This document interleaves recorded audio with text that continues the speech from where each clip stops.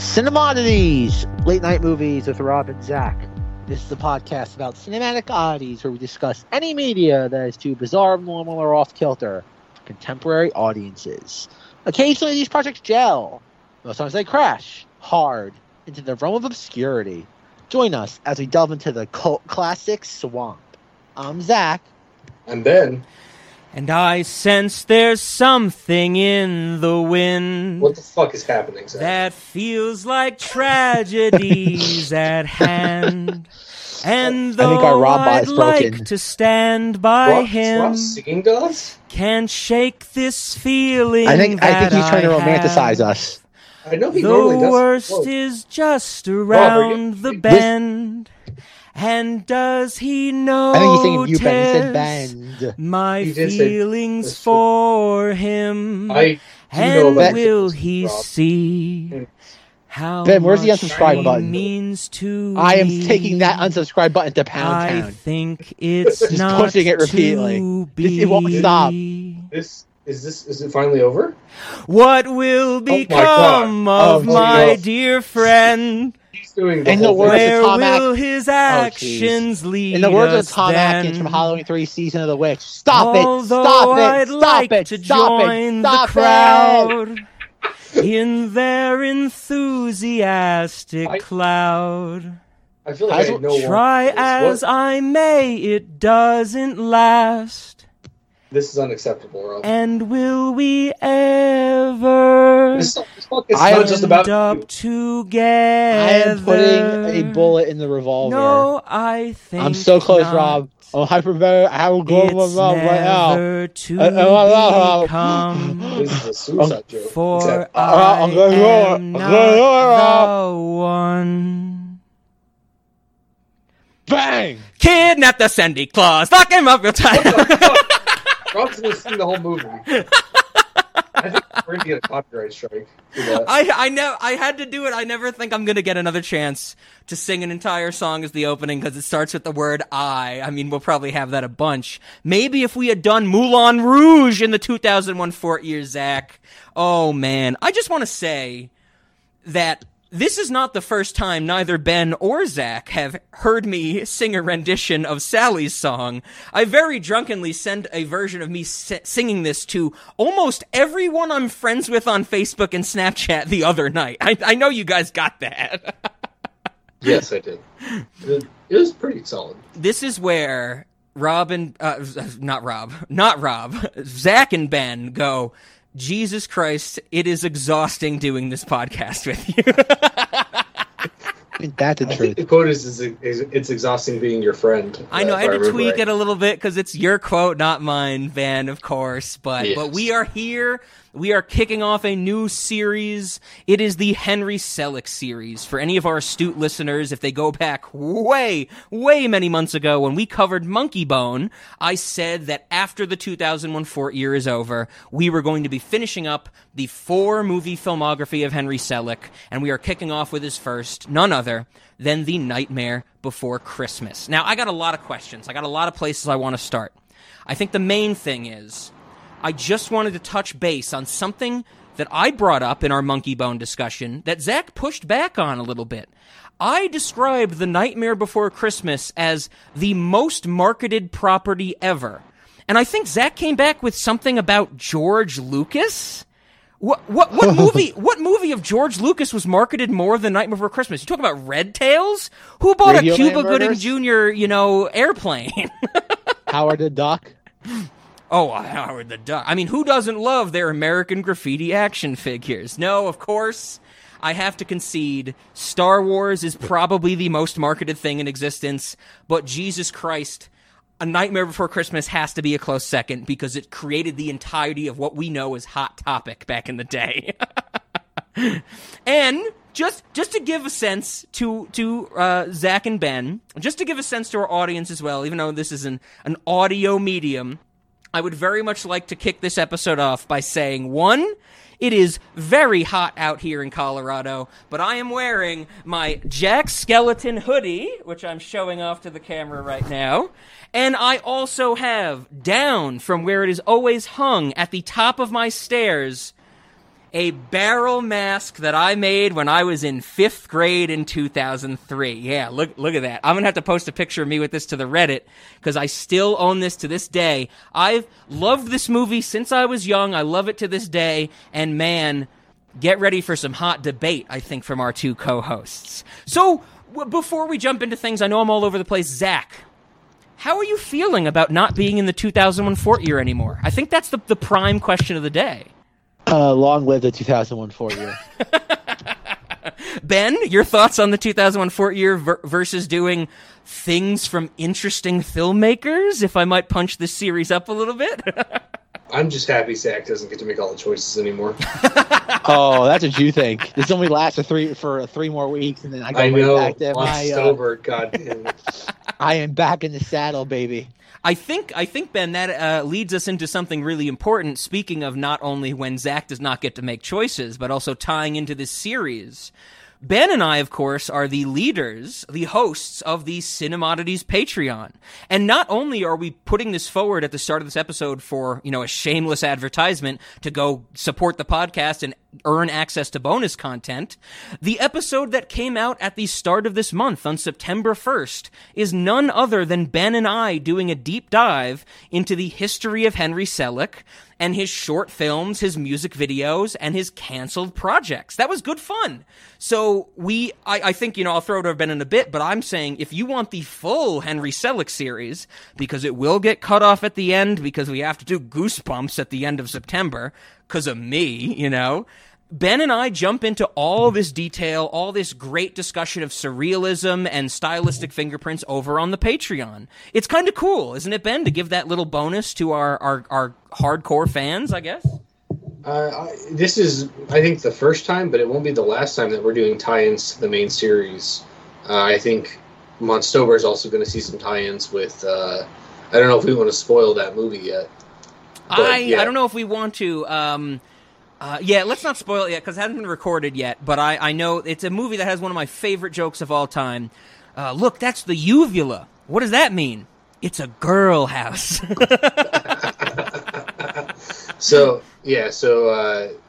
I think that this is something we're really going to be exploring in the future, is when it's appropriate having tie-ins on the Patreon to the main content to give you that kind of full-fledged feeling that we can't always deliver in just 1 month's time. And I'm really excited for that going forward, and I think that this was a good first run at it. Yeah, absolutely. Of course, if you are subscribing to our Patreon, if you now want to go subscribe to our Patreon, you get all that extra stuff. And I know I say it in that Patreon episode, but this is one of the things I have to repeat here. Man, I'm so happy to be getting into Henry Selick. One of my favorite creative forces of all time, the great director Henry Selick, the animator Henry Selick. We're finishing up his filmography, like I said. And I think what better way, unless there's any, cleanup we need to do, whether it be from Ben from Patreon or Zach from the 2001 Fort year. I hope there's no cleanup there. Can we get into context? Is there any other top-line items that we needed to dive into? No, I'm ready for context. Okay. Well, I think my context I gave a lot of away already, wearing the hoodie, having the mask. I watch this movie maybe once every 4 months. It's so easy to watch. I've watched it my entire life. I had it on VHS when I was a kid. I've grown up loving it. I've always loved it, and I will always love it. And of course, we'll talk about why that's the case as we get into more of the great animation themes and music of this Henry Selick movie. Now, I'm really interested because, Ben, there's some background, there's some bones to pick I have with you based on, social media messages. So I want to save you for last. Zach, this is something that's kind of a blind spot between the friendship of you and I. I kind of sat down watching this movie. Well, to be fair, I watched this movie 4 times in preparation for this recording. Of course you did, Rob. Every time I was kind of like, I don't really know what Zach thinks about The Nightmare Before Christmas. Not just Henry Selick, because we did some of that discussion in Monkey Bone, but I don't think this is a movie that we've ever dove into, talking about in any great detail, other than me telling you, hey, Zach, isn't it cool that you can go to Halloween Town and Kingdom Hearts?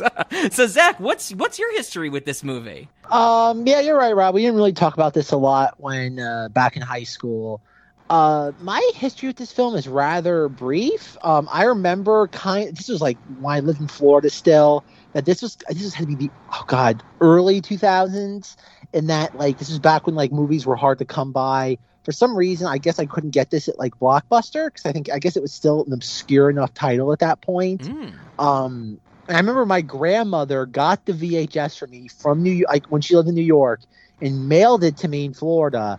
And I can still remember like the first night we had it, like the box art like on the back of the VHS scared me, like that giant like clamshell VHS like packaging.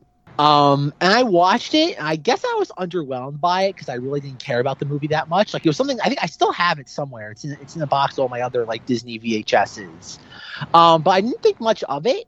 Like obviously, as Rob will attest, like as somebody who was a teenager in the mid 2000s, you could not walk into a Hot Topic without seeing just like, oh God, the entire place just made up of different like Nightmare Before Christmas merchandise. Oh yeah, and to be fair, sorry to interject, but I've already showed my my Jack Skellington hoodie off to Ben and Zach. I got this at a Media Play. That's how long ago I got this. That's insane. Media Play on Hot Topic. Zach knows South Hills Mall Media Play. That's where I bought this thing, and oh boy, talk about a relic of ancient history. Oh my God, the God Media, which is more the relic, South Hills Mall or Media Play. Media Play was a lot of fun. I miss Media Play. If anybody doesn't know what that is, imagine like Sam Goody or FYE but larger. Imagine like almost the size of a Best Buy. Yeah, that was great. They had everything. I missed that store. No, so basically, like I think when it came to like Nightmare Before Christmas merchandise in that time period, I think I got a T-shirt of Jack Skellington like when I was in middle school. That was really my only piece of merchandise from the film. And then like I think it was like at the end of high school, I think Rob will love this. Like on Disney Movie Rewards, I redeemed points for like a Nightmare Before Christmas like water bottle. And I used to bring it to, Rob probably has no memory of this, but I brought like the senior year of high school every day. And then my mother left it in the freezer and it literally just exploded. It became like a bomb in the fridge, in the freezer. Like it just became this weird, like, think of like the T-1000 from Terminator 2. It just had this weird sort of just contorted metal shape.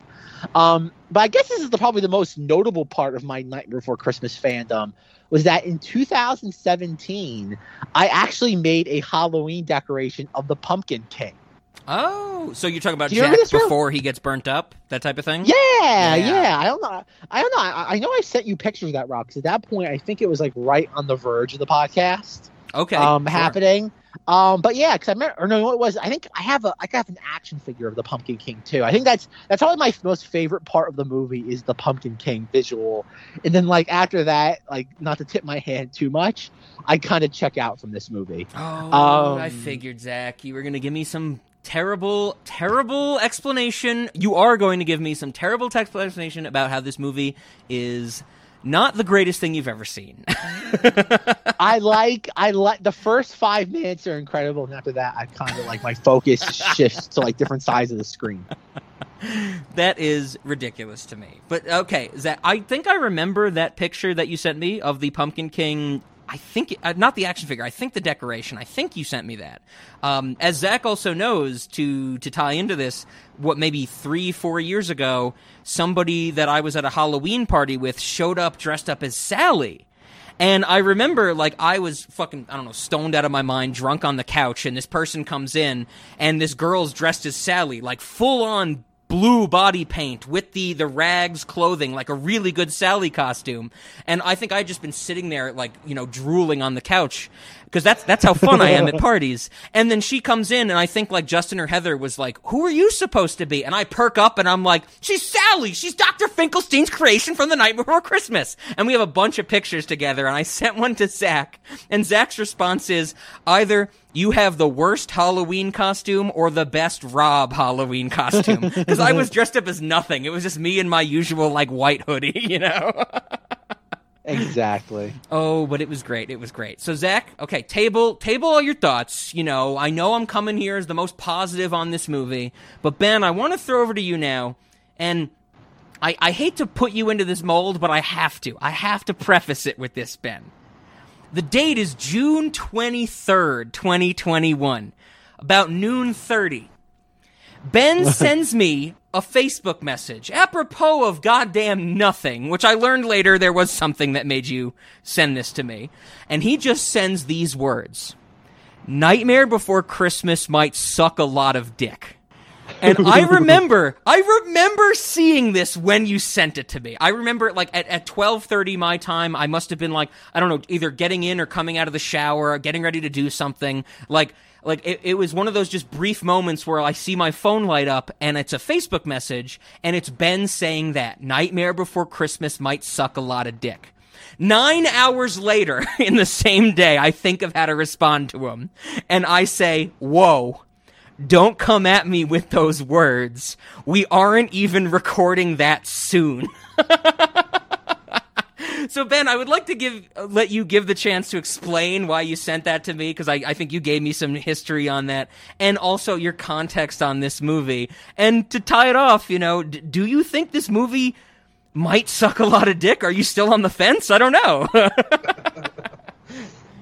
Context, start there. Next to none. I know that a lot of people liked it. Or what I can say is that there were a lot of people that loved the Jack Skellington art, I guess. That they wanted that on everything. I have no idea if they actually liked the movie. They just, I saw that everywhere. Hot topic, of course, but with particular people as well. Zach just sent us real time in chat his Pumpkin King decoration. Yeah, this is some good shit, Zach. I'll have to put picture. I'll have to put this in the Reddit with my barrel mask that I made when I was 7. No, speaking of which, the barrel mask is really well made for a 5th grader or whatever you said you were. It's really nice. It looks really nice. Yeah, so I knew some emo people in high school that were all about this movie, or at least wore sweaters about it and shit. And I didn't care at all.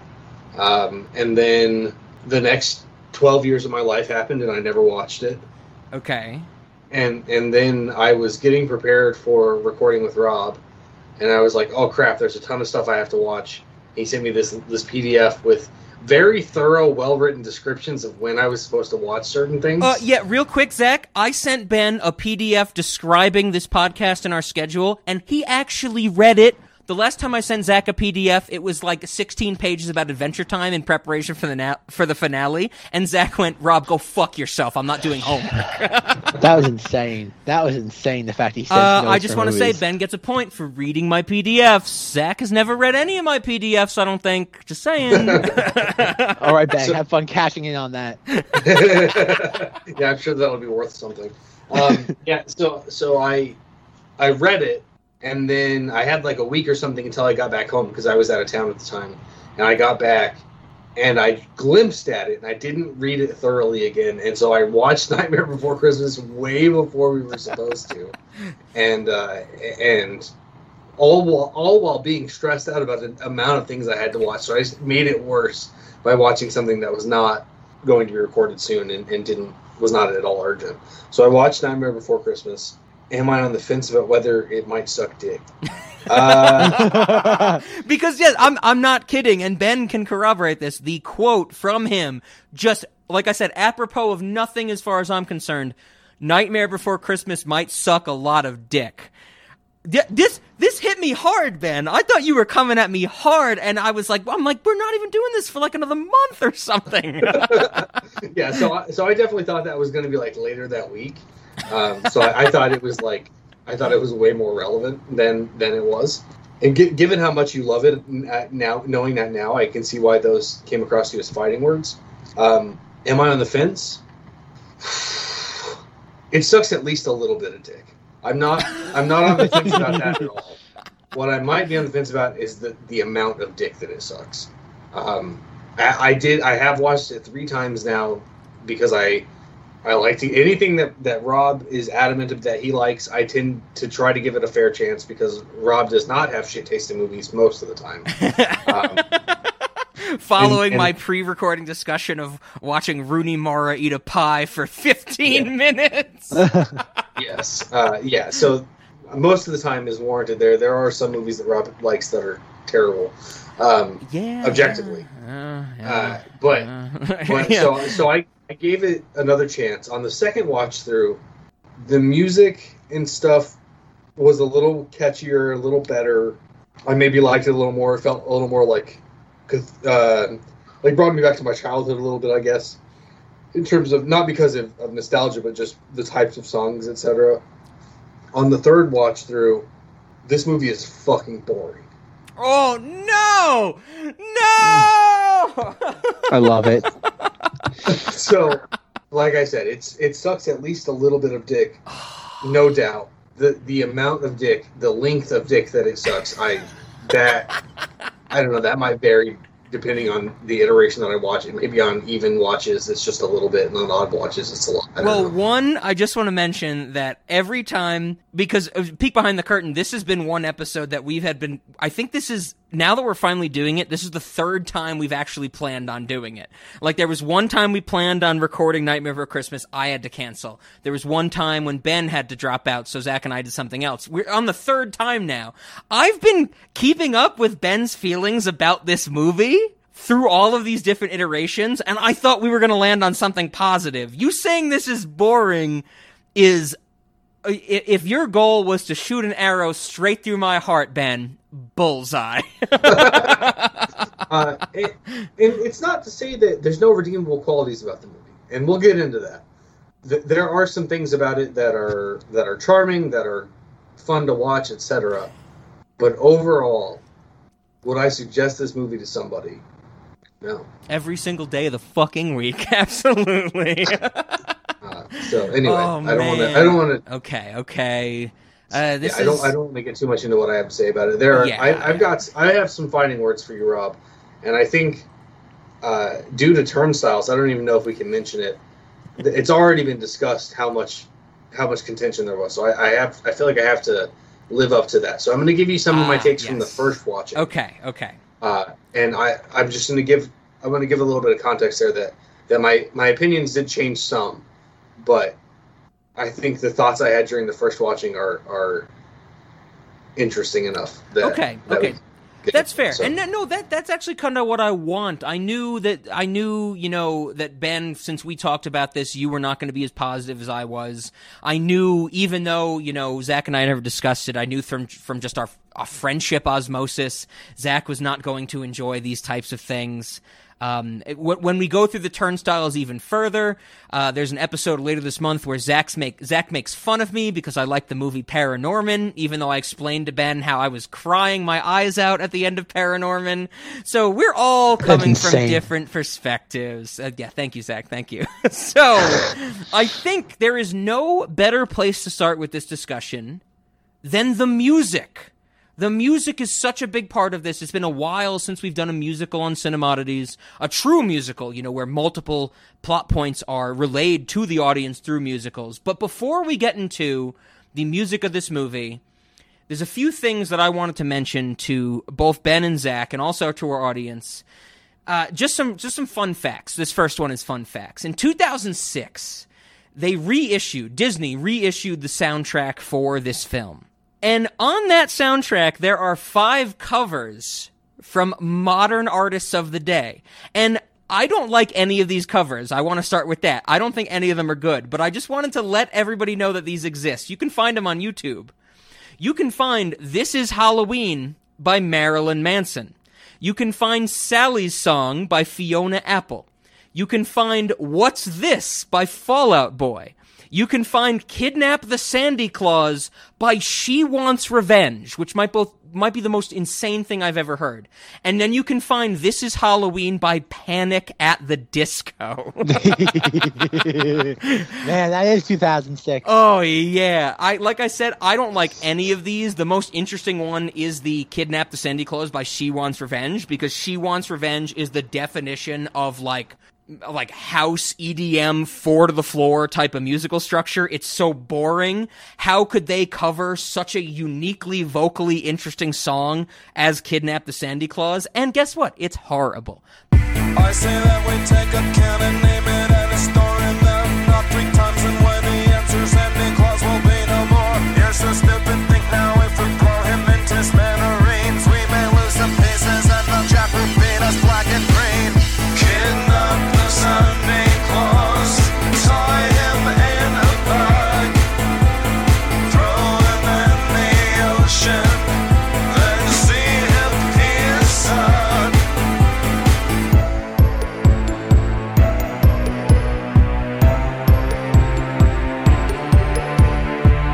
just with that out of the way, we have to mention something that has stuck in my craw for years since it came out. Pretty sure it's late 2004. Early 2004, from looking at my notes right now. That's why I take notes. The Blink-182 song, I Miss You.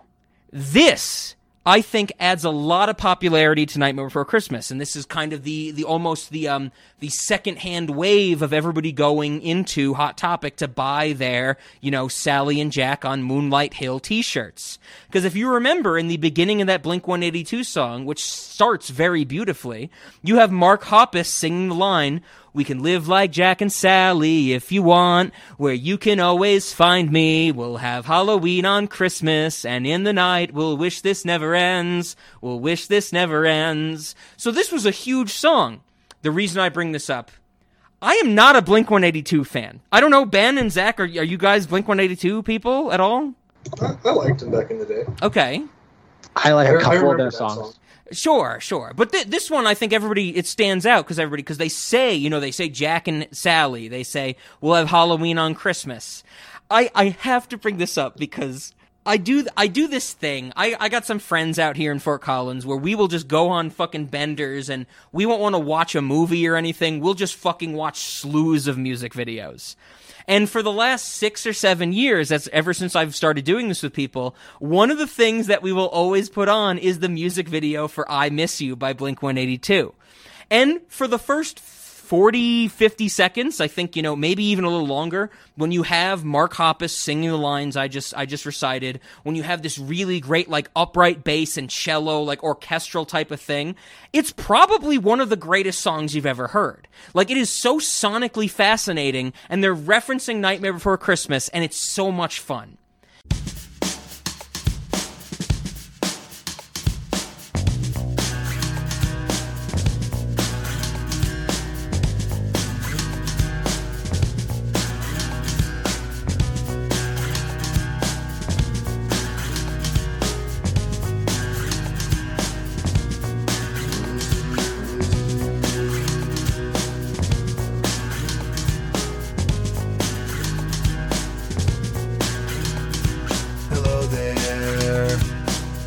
From my nightmare, the shadow in the background of the morgue, the unsuspecting victim of darkness in the valley. We can live like Jack and Sally if we want, where you can always find me, and we'll have Halloween on Christmas.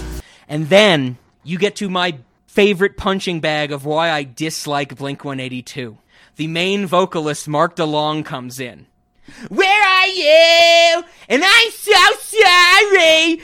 That I hate this song so much because he is so nasally and obnoxious. It's gotten to the point where literally Justin and I will listen to this music video and people we're with will be like, "Oh yeah, I remember this song. This is good. This is good." And then we've listened to it and have made fun of it so many times. When Tom DeLonge comes in, Justin and I will just sit there and go, make Mars Attacks noises because we hate his voice so much. So I just wanted to bring this up so I can put the clips in and everybody can enjoy hating this song and Blink-182 for the same reasons I hate them.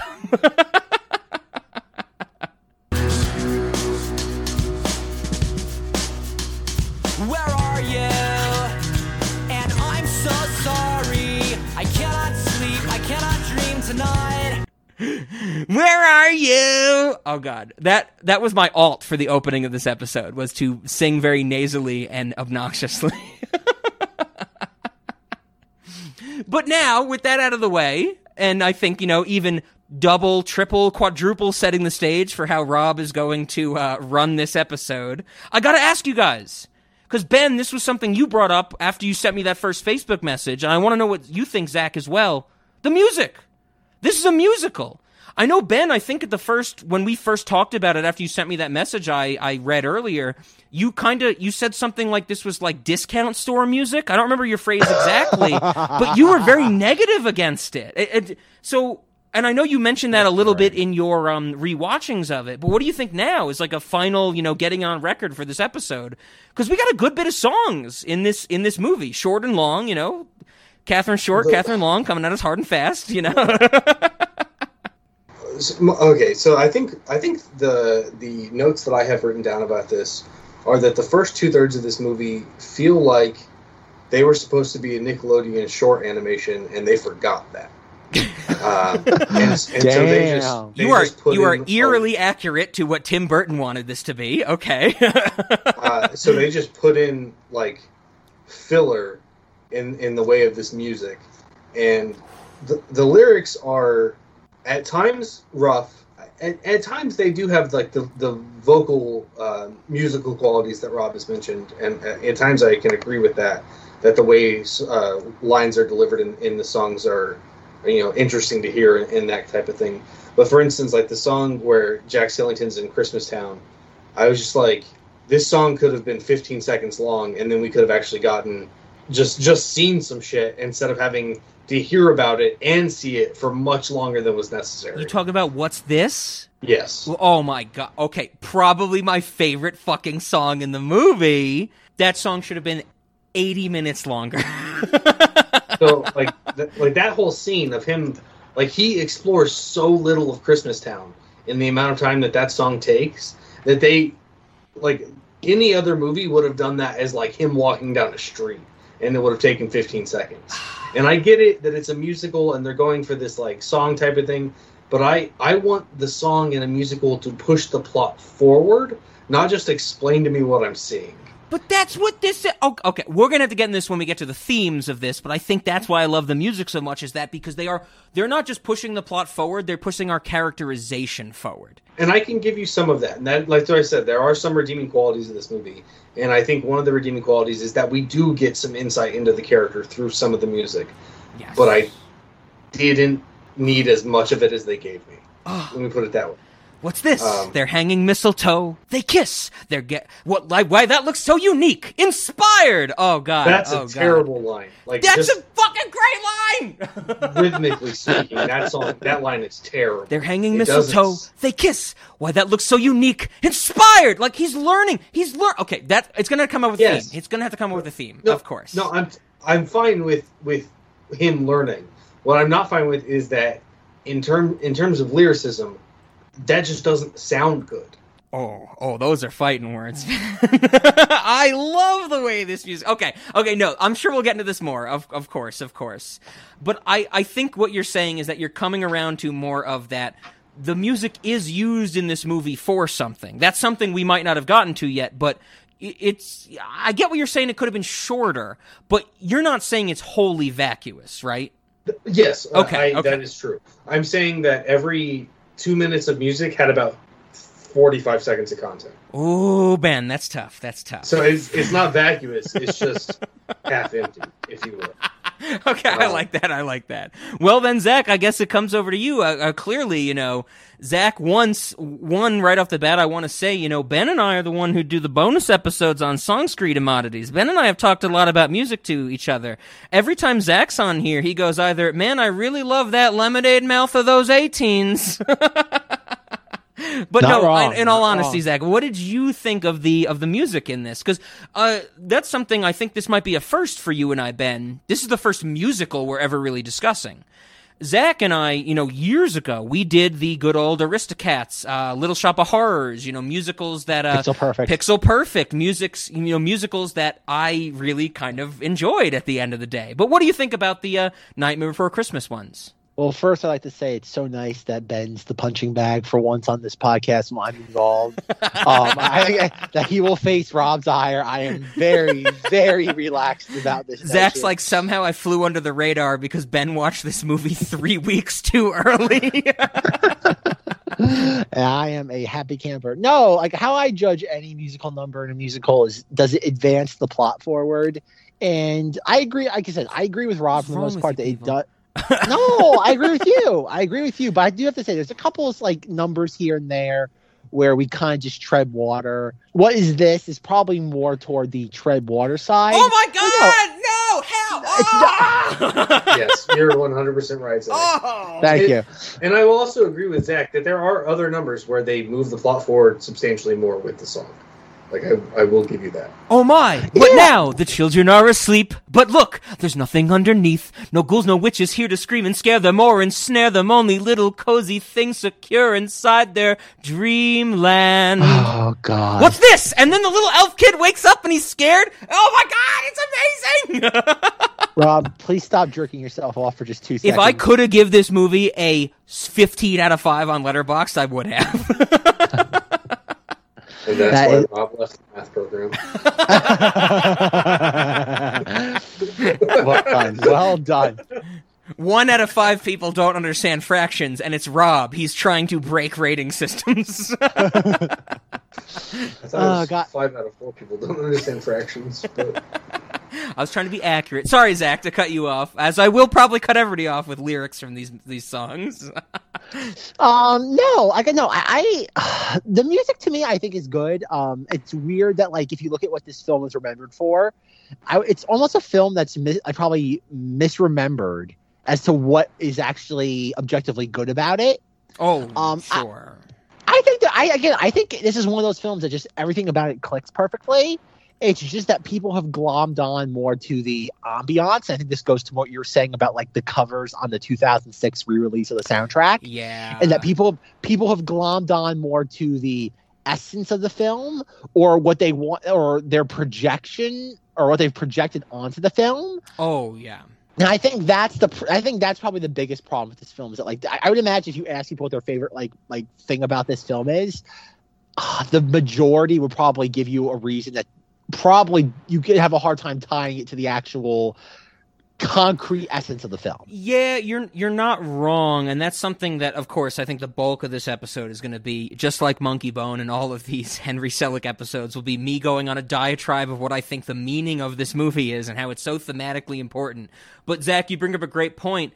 I think if you asked the common person, the layman, without them having rewatched this movie, kind of what was your takeaway from The Nightmare Before Christmas, they're going to say Jack and Sally's romance, probably because of what they've seen in Hot Topic, and probably because of that Blink-182 song I mentioned, where their romance is there very briefly, but I'm not even gonna, like, sugarcoat it. You have the scene where Jack is getting dressed up as Sandy Claus, and Sally's like, Jack, I don't think you should do this. You don't look like yourself. And he goes, shut up, bitch, make me my suit. Like, he's negging her actively in 2 or 3 scenes of this movie. It's not a great romance in terms of what I think these people who buy the Jack and Sally sweatshirt think it is. You know what I mean? But that's the thing. Is that I don't think it's interesting that you bring up the Blink-182 song, because I literally had no idea there was that level of, like, reference to that film in that song. Where are you? And I just... It's Rob the worst like fucking song. No, but I do, like I said, Rob, I think there's also a very key word you have not used at all in this discussion so far. Masterpiece. And it's no. It's the D word. Non-disaster piece. No. What do you Disney, want? Rob. This is a Disney movie. See, Zach, I didn't want to mention that. And I want that on record. You could have said the D or the T word. We could have gone Disney or Tim Burton down this tangent now. I don't even think at this point Nightmare Before Christmas. I think Nightmare Before Christmas has kind of just grown to its own extent. Like, if you ask people who directed this movie, whereas like 10 years ago the misnomer would have been Tim Burton, not Henry Selick. Nowadays, I don't even think I would even blip on people's radar. They're like, "Oh, it's the movie." They were like, "You go to Disney World from October to the Christmas time, and they redo the Haunted Mansion." Like, that's the thing. This movie, like, you're right. It exists less as an actual like art, like in cinematic experience, and more as just a marketing opportunity that Disney just literally just shoves in people's faces for like 3 months a year. You are so not wrong there. And that's something I figured we'd have to get to. I honestly believe the outcome you just stated, if you asked anybody, what do they think of The Nightmare Before Christmas, you're going to get maybe half the people saying what you just said, and you get the other half people going, oh, that world in Kingdom Hearts. Because it's in Kingdom Hearts 1 and 2. That is literally the last piece of notoriety we have for, like, literally in all of human history. The last time Nightmare Before Christmas was relevant is because people played through it in Kingdom Hearts 2.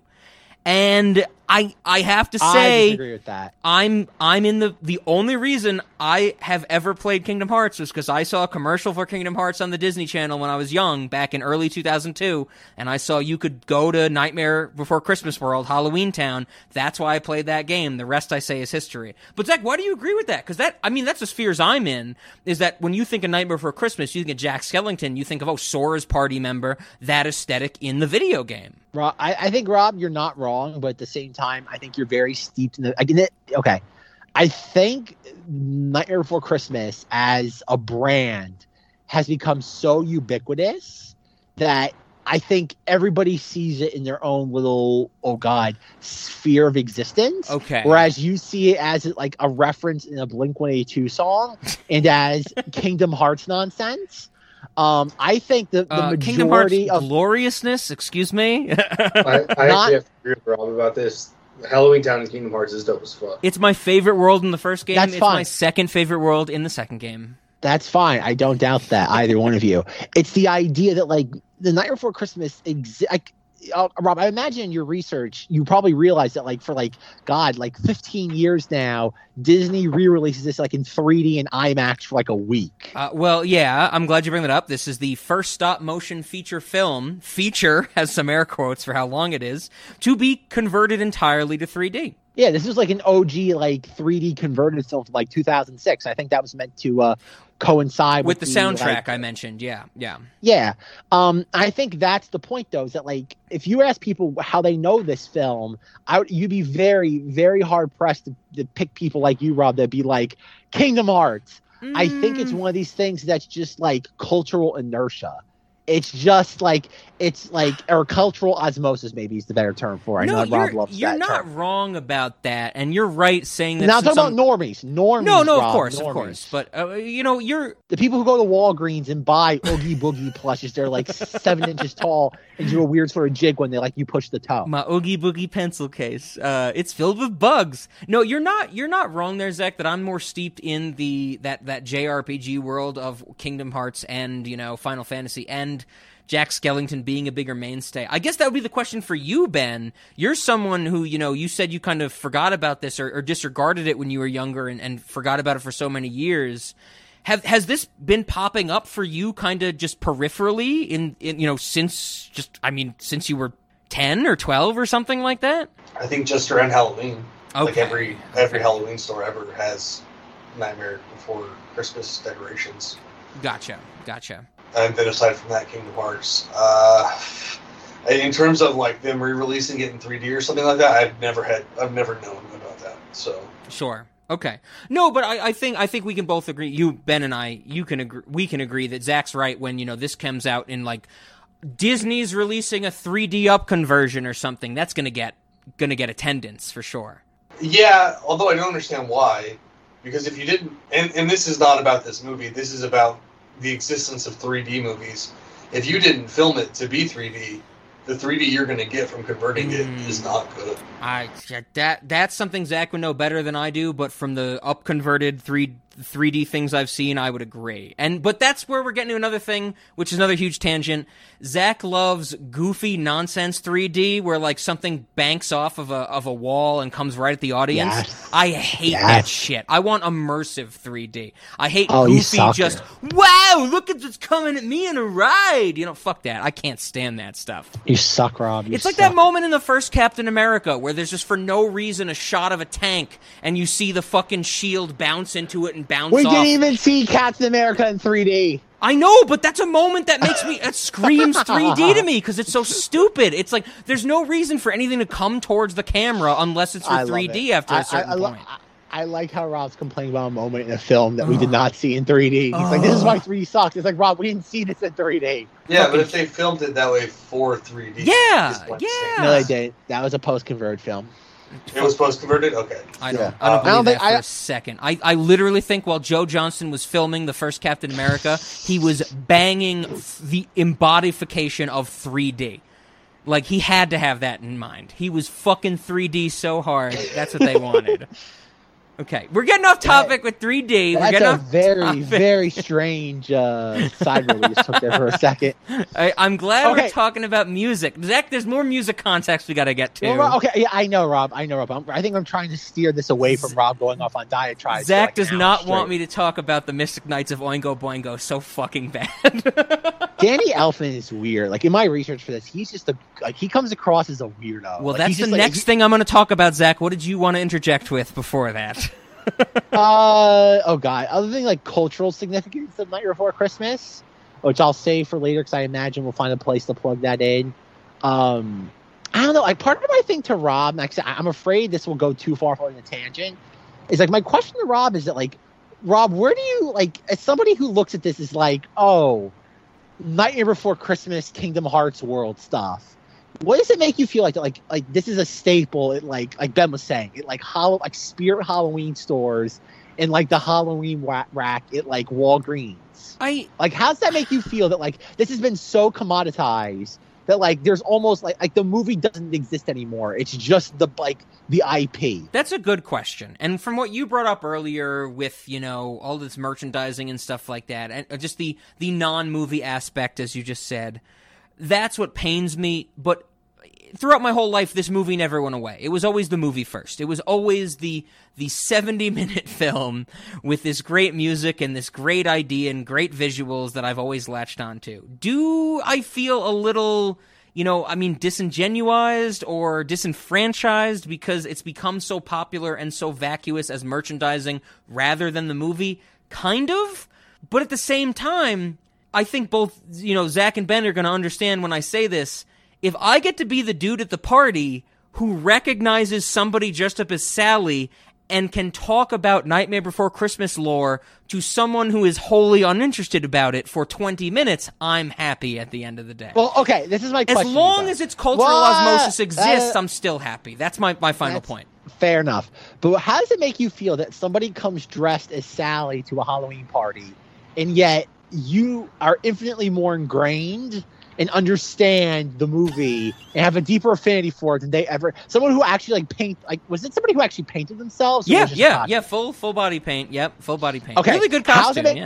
How does it make you feel that you are a deeper fan than the person who actually painted themselves blue?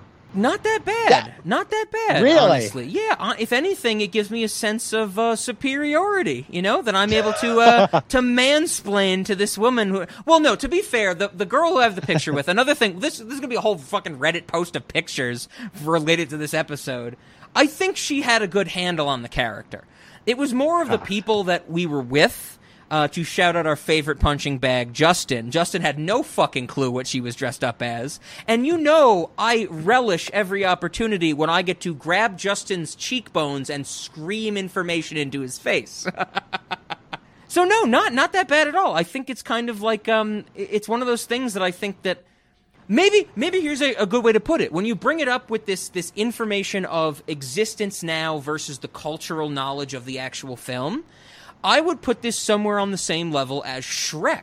I think a lot of people hang on to Shrek memes but don't remember the movie. I think a lot of people hang on to The Nightmare Before Christmas as a property, and they might not remember the movie, but I'm more fundamentally appeased by the fact that they're remembering something that's fundamentally good versus something that is fundamentally a garbage fire, such as Shrek. Well, but I think the difference is that like Shrek gets like brought up in conversation once every like 5 to 10 years for an anniversary. Nightmare Before Christmas is like shoved down our throat by the Walt Disney Company on a yearly basis. I know what you're saying. But see, that's not how I perceive it. I watch The Nightmare Before Christmas every 4 or 5 months because I choose to, because it's easy to watch, it's fun, it's 70 minutes long. That's where I'm disjointed from this world that you're talking about, Zach. I definitely think that Zach's kind of onto something where it's like, I'm sure that the majority of people that, well, okay, maybe not the majority of people, but like, Sure. I don't know, when this movie come out, like 2000, what? 2000? 93. 93, this movie. 1993, what? Yeah. Right. So, like, a lot of people exist in the world today that know about this movie only through products they've seen on the shelf. Sure. And like, that's kind of interesting because no other movie really has that longevity except maybe the Star Wars franchise. And that longevity kind of exists only because of the commercialization of it. So, I mean, I don't know. I can understand where Zach's coming from, that maybe you would be insulted by the disingenuous nature of people's like interactions with the content, but at the same time, the content wouldn't even be relevant without those disingenuous interactions. Yeah, no, Ben. Yeah, I mean, Zach, correct me if I'm wrong. Okay, go for it. Well, this is the thing, though, is I find interesting. It's the idea that like Nightmare Before Christmas's cultural footprint, as of let's just say the last 2 to 3 years, it feels almost, and this is maybe even less Rob and more just my perspective on it, feels so removed from the reality of the film's existence. Like, it just feels like product, and like the fact that there's a movie like based off of like I said, the Oogie Boogie plush you can buy at Walgreens for $20. It just feels almost as like the merchandise is its own entity. It's kind of like it's kind of like, oh god, do you remember this? Okay, the Geico commercials? Remember that from like 15 years ago? They had the cavemen, and that became such a popular thing in like the mid 2000s that they made a TV show off of it. That's where I feel like where Nightmare Before Christmas is now. Is that like it feels almost like a product first and a movie second. I mean, is that different than Star Wars? I am offended by that comparison. I'm not saying that's the. I'm saying that's what Disney's doing. I know what point you're making, Zach, but I'm offended by the sheer thing. Didn't they make the Cavemen TV show and it got canceled halfway through it airing? Isn't that the famous story that they pulled the plug on that show before the first episode even finished? It was something like that. Like, it barely made it off the ground. But I know what you mean, Zach. I know what you mean. And Star you guys Wars has always felt the same to me. You guys are ganging up on me. No. Actually, Ben, that's a really good point. With me loving this movie, Zach loving Star Wars, you might be taking this interesting stance of this. No, please expand on that. I've never really cared much about the Star Wars movies. And whether they're re-releasing the same movie or releasing a new movie that's basically just a remake of a movie from before I was alive, it doesn't feel that different to me to see a Star Wars movie in the theaters every year when I'm not going to go watch it, and all it does is remind me that the property exists and that there's toys at Walmart. I guess I don't see a huge difference between those two things, despite the fact that they're making like quote unquote new content for Star Wars. It feels like the same, and of course it is the parent company Disney, so maybe that's just what they do. But they're shoving commercialism down the throat of Star Wars as well. You're not wrong, but the thing that's different is that like with Star Wars and whether it be Marvel or whatever different franchise that Disney is currently just like hawking their wares with, it's the idea that like Nightmare Before Christmas comes out in '93, and we outside of like what, Rob, like the sequel video game for the PS2, like Oogie's Revenge, two video games that act as sequels, and then Kingdom Hearts. Yeah, that's it. Like that, exactly. That being the key word. That's it. It's the idea that like it's weird to think that Disney doesn't try to especially in the age of Disney Plus, they're not trying to shove this down our throats again. Like, I would imagine Rob probably has some level of research on the fact that, like, why they never made a sequel on this. Whether it be, like, a Spielberg Back to the Future thing, where it's just like, nope, like, I'm not letting you touch this. It's a sacred cow. Don't you dare go near it. That's the thing I just find again, it's so unique to have a film that is, God, almost 30 years old, and its original, like, essence core has more creative cultural essence core has been untouched, yet you have like the public's contemporary perception of it is, I don't want to say removed from the creative core, but it's so like almost misaligned to what it is. And I think that to bring us back to like Rob's question about the music, I would imagine outside of like going into like Spirit Halloween and hearing this is Halloween, is Halloween, you'd be hard pressed to find anybody that could tell you another song from this movie that wasn't like a Rob level fan of it. I know, Zach. I'm upset that you just said the most basic lines from the song "This Is Halloween." I mean, there's so many other great ones you could have chosen from. Aren't you scared? Well, that's just fine. Scared, Zach. I thought if you were going to quote anything from This Is Halloween, you were going to say, "I am the clown with the removable face," because that gives you hard Sarah Palmer Twin Peaks vibes. Indeed, Rob, indeed. Oh, say it once, say it twice. Take a chance and roll the dice. Ride with the moon in the dead of night. No, you guys are making good points. I don't want to come across as I'm saying I disagree with anything that you guys are saying. What I really want to hammer down on the fact is, though, that I love this movie. I've loved this movie for years, you know? That there's so much, like, I want to be the hardcore stan for this movie in this episode, if that was not clear. I think that fact remains unchanged, Rob. I don't think that anything that we've discussed recently is really even gets to how anyone should feel about this movie. I think that, that despite the fact that people don't really relate to it, I mean, why would they? It's 27 years old. Like, why would people relate to this movie any more than they relate to the products that are released every year? Yeah. And it is kind of a unique property in that they are continually releasing merchandise, but they're not continually releasing content. Taking what you just said, Ben, with Zach, with the idea that, you know, the lasting legacy of this movie is the ambiance, is the atmosphere, the art style, the Henry Selick stylistic fingerprints that, you know, Ben and I, we talked about this on the Patreon. I think that's what lasts, is because people want to see a skeleton, you know, they want to see that design. They want to see the, we have a tree that walks around with, you know, lynched skeletons on its branches, and the skeletons scratch their head and are alive just as well. It's very unique, absolutely. And no, I'm not taking that away from you guys. You're absolutely right. The lasting legacy of this movie is the aesthetic, which I don't particularly enjoy because I love almost every aspect of this movie. Of course, we'll have to get into my big problem with it.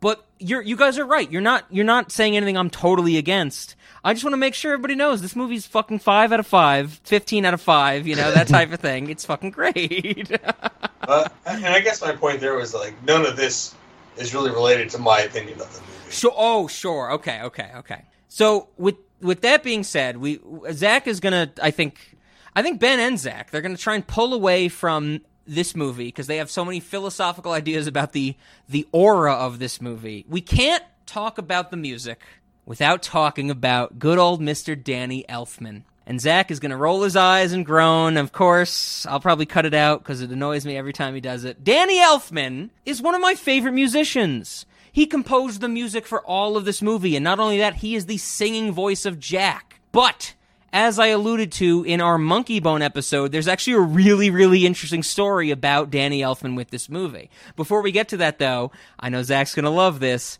Danny Elfman is the composer of the music for this film. If you actually go to the cast and crew, all the credits for this movie, Steve Bartek is the musical director and orchestrator for the entirety of this film. And one of the main credited musicians is Mark Mann. All three people I just mentioned are members of the Mystic Knights of Oingo Boingo, which, Ben, is a band from the 70s I don't think we've ever talked about. Zach hates whenever I bring them up because I love them so much. Is that fair to say? Goddamn Oingo Boingo. Zach does not like when I talk about Oingo Boingo. Good old, tune in the series before the 2001 Fort year when Rob got to gush about the Mystic Knights of Oingo Boingo doing a cover of St. James Infirmary for Martin Brest's movie Hot Tomorrows. It's great. But I love the fact, I think that's a reason, I love the band Oingo Boingo. I love the fact that so many of their musicians are involved in this artistic creation. But now here's the thing. I think this is really important to talk about because a lot of people don't seem to know it. Danny Elfman, like I said, is the singing voice of Jack. He originally was also cast as his speaking voice in this movie. But during the filming process, or the sound booth process, Tim Burton and Henry Selick found that they weren't happy with his performance. And so Burton, from all intents and purposes, what I found, Tim Burton was the one to say, hey, let's replace Danny Elfman with the speaking voice of Jack, and let's hire Chris Sarandon. Chris Sarandon, you might know, if you look up a picture of him, you might know him. I know him from a lot of episodes of Law and Order. But Danny Elfman only got to sing, and he did not get to speak Jack's parts in this film. Danny Elfman was highly upset by this. This is the alleged reason why Danny Elfman doesn't do the score for Tim Burton's next movie, Ed Wood, because he was so upset with Tim Burton. From a quote I found from Henry Selick, he said, Tim and Danny have mended fences over the years, but Danny and Tim's friendship is very weird. I just love this idea. I love when you look at modern Tim Burton and they say, oh, Danny Elfman again? Like they're just best friends. They do music with each other all the time for Tim Burton's movies. That's not the case. They kind of have this tepid relationship where it's just like, yeah, if you need me to help you out, I'll help you out. We have similar sensibilities. They're not like best friends that a lot of people seem to think they are. I guess I want to throw it over to you, Zach. You've listened to a lot of more movie podcasts or movie industry things. Am I off base thinking that, I hear the common thing of like Tim Burton and Danny Elfman are best friends? I don't know about that far. I know, like you said earlier, that apparently like Danny Elfman was very, very irate over being removed as the speaking voice of Jack Skellington. Yeah. Henry Selick goes on record saying he was highly upset. That's pretty heavy. Yeah. Yeah, that's as far as I know. Beyond like that, when it comes to their like personal like working relationship, that I do not know. I am in the dark when it comes to that. Okay. I think it's maybe 3 or 4 Burton soundtracks that aren't scored by Danny Elfman. One of them is Ed Wood. I think one of them is an earlier one, and one of them is a later one. God, did he do Alice in Wonderland? Is that the other one that he didn't do? Because the studio picked somebody else up with Alice in Wonderland. I just started to Google Alice in Wonderland, Tim Burton. I can't even bring myself to do that. That movie is a war crime. I just wanted to tell that story, though, because I always feel that I hear, people are like, Tim Burton and Danny Elfman, like Tim Burton and the Oingo Boingo, like they're such good friends. No, they have this very just working relationship that I think, more people should know about. But the point I want to make is Danny Elfman composed all of the music in this. He wrote all the lyrics. He does the singing for Jack Skellington. And I think, even though at the start of this whole discussion, before we got on recording, I talked to Zach about how we went through a rather boring, structured episode of a podcast, I kind of want to throw it over to you guys. I want to know, what's your favorite song in this movie? I gotta get a sense of where you guys are coming from. Do you have a favorite song? Anything? I'll take either of you. I think you guys know what my favorite song is based on the opening of this episode, but you guys, what do you think? I don't have a favorite song. No! Maybe the Sandy Claus song, because lyrically the lyrics sound very musical, and that's pretty interesting. Okay, I'm glad you bring that up. That is like my contender. It always bounces back and forth. My favorite song is either Sally's Song or Kidnap the Sandy Claus. This is something I wanted to pick your brain on, Ben, because the song Kidnap the Sandy Claus, sung by, Lock, Shock, and Barrel, it is so lyrically diverse that I figured you'd have to have some sense of appreciation for it. That you have this many voices participating in a song, and every time the chorus comes in, it gets harder and harder. So I'm glad that you at least mentioned that might be your contender for a positive song in this movie. Yeah, it's pretty fun, and I have found myself like singing it and making different words for it. Talking about like kidnapping my dog or whatever. Okay. And just doing type shit like that, because I don't know if the audience knows this too much. I definitely tend to just change lyrics of songs for fun. Yes. Yes. And so this is one that I have done that with. So that's why I have to say it is in there. And the musical quality of the voices in it definitely I find very interesting. Yeah, I think there's a great thing that both you and I appreciate. There's a combination of both singing and spoken word in this song that gives it a sense of elevation over the others, at least in style. I'm thinking of the there's a lot of Lock, Shock, and Barrel talking to each other, and then they'll all break out into chorus, and they'll say, kidnap the Sandy Claus, throw him in a box, bury him for 90 years, then see if he talks, and it'll cut back to just spoken word again. It's very fluid in that sense. I say that we take a cannon, aim it at his door, and then knock 3 times, and when he answers, Sandy Claus will be no more! You're so stupid, think now if we blow him up to smithereens, we may lose some pieces, and then Jack will beat us black and green. Kidnap the Sandy Claus, tie him in a bag, throw him in the ocean, then see if he is sad. And I would say that the only reason that I maybe don't care for it is that I didn't get the impression at any point in their assignment that they were trying to extract information from Santa Claus. So, a lot of their lyrics didn't make sense to me plot-wise. Oh, Okay, you were looking at more literally of let's see if he talks versus the whole idea of they are from Halloween Town that want to commit horror on people. Does that make sense? Right. Yeah. Okay, yes. okay. Yeah, they're just kids that like the horror aspect because they're from Halloween Town. Well, I mean, they're specifically saying, like, let's see if he talks. Like, that means something to me. Maybe it doesn't to them or the people who wrote it or whatever, but, like... Okay. When I hear someone say, like, let's see if he talks, like, or, see if he'll talk then or whatever, that's always an information extraction situation. Okay, I see what you're saying. Well, Zach, I gotta ask you. You got a favorite song? Rob, you know what my favorite song is. Sally's song. No. Well, hold on. Let me correct myself. Sally's song when I sing it to you. Well, okay. You put it that way. No, what is your favorite song? Is it Making Christmas? I mean, I really don't know. Like I said at the start, we have no history with this. I have no idea what your favorite song is. This is Halloween, Rob, because of my projector. Oh, God, I forgot about that. It's been so long. That's how long it's been since Zach and I have talked about this, that was even a momentary blip on his thoughts for Monstober. Yes. Not Monstober, the podcast series, Monstober, the, experiential household experience on Hickory Lane. Does that make sense? Sure, I guess. But yeah, this is Halloween, man. Like, to me, that is just... that's where this film transcends even just being a cultural phenomenon. Like, that is just, like, that will always live is just, like, an anthem for the holiday, which is very, like, I'd be hard-priced to say that for, like, it's like Rudolph the Red-Nosed Reindeer almost. It's an anthem for a holiday over than, like, a piece of a soundtrack to a film. I should have guessed that. You're right. That's fair. I should have guessed that. Okay, no. You suck, Rob. I clearly don't because I love this movie.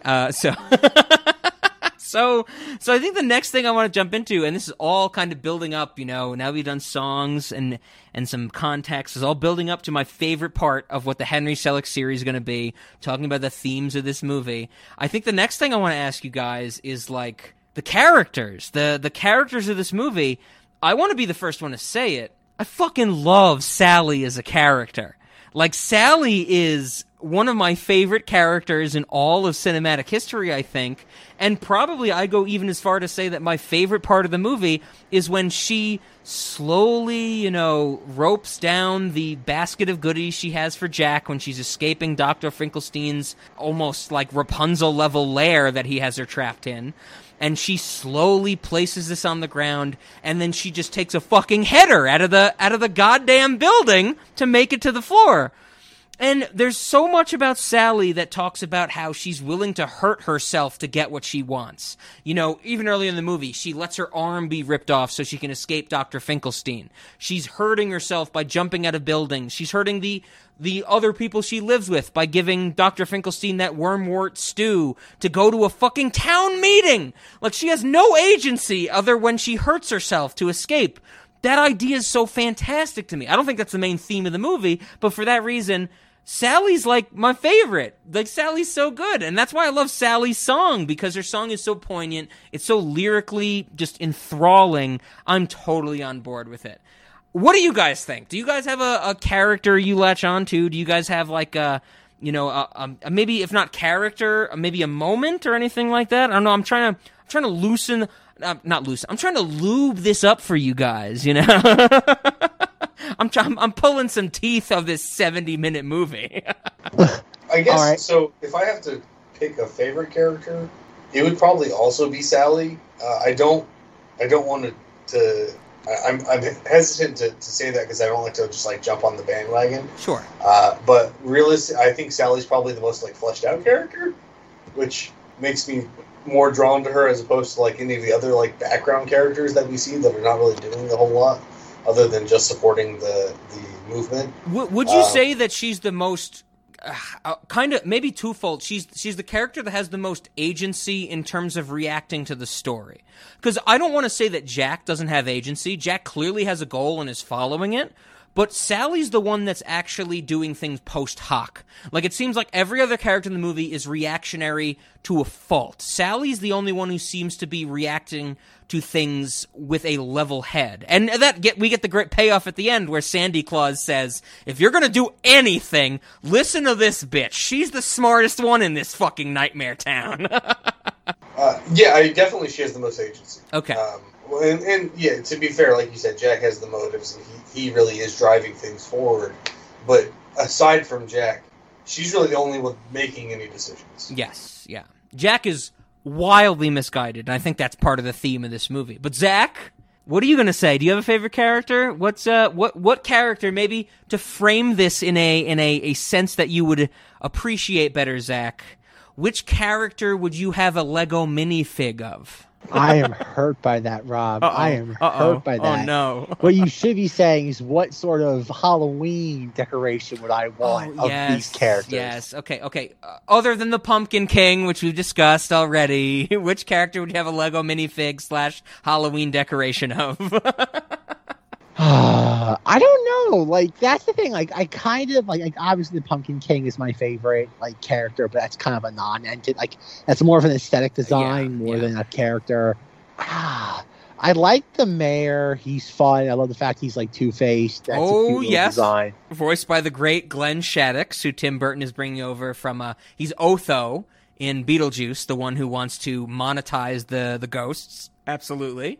After that, like, there's so many in the background little like patrons of Halloween Town that I like so much. Like the kid with the sewn eyes, I like him. Yeah. The vampires. But I guess if I had to pick one, it would be like the trio of the musicians. I just like them. Yes, the street band, as they're called in the wiki of Nightmare Before Christmas. Speaking of which, one of the street band, I think it's an accordion, violin, and upright bass, something like that. Maybe there's one woodwind if I'm not remembering correctly. But there is one character with an upright bass, and the sound hole, which is what it's actually called for this instrument, has a little person's face inside of it. That is modeled after Danny Elfman. Yeah. And of course, they are the ones that provide the music for Sally's song, which I don't know if you guys are feeling. I'm feeling I should sing that song again. No, I'm just kidding. So, with that being said, we have our favorite characters, we have our favorite songs, that type of thing.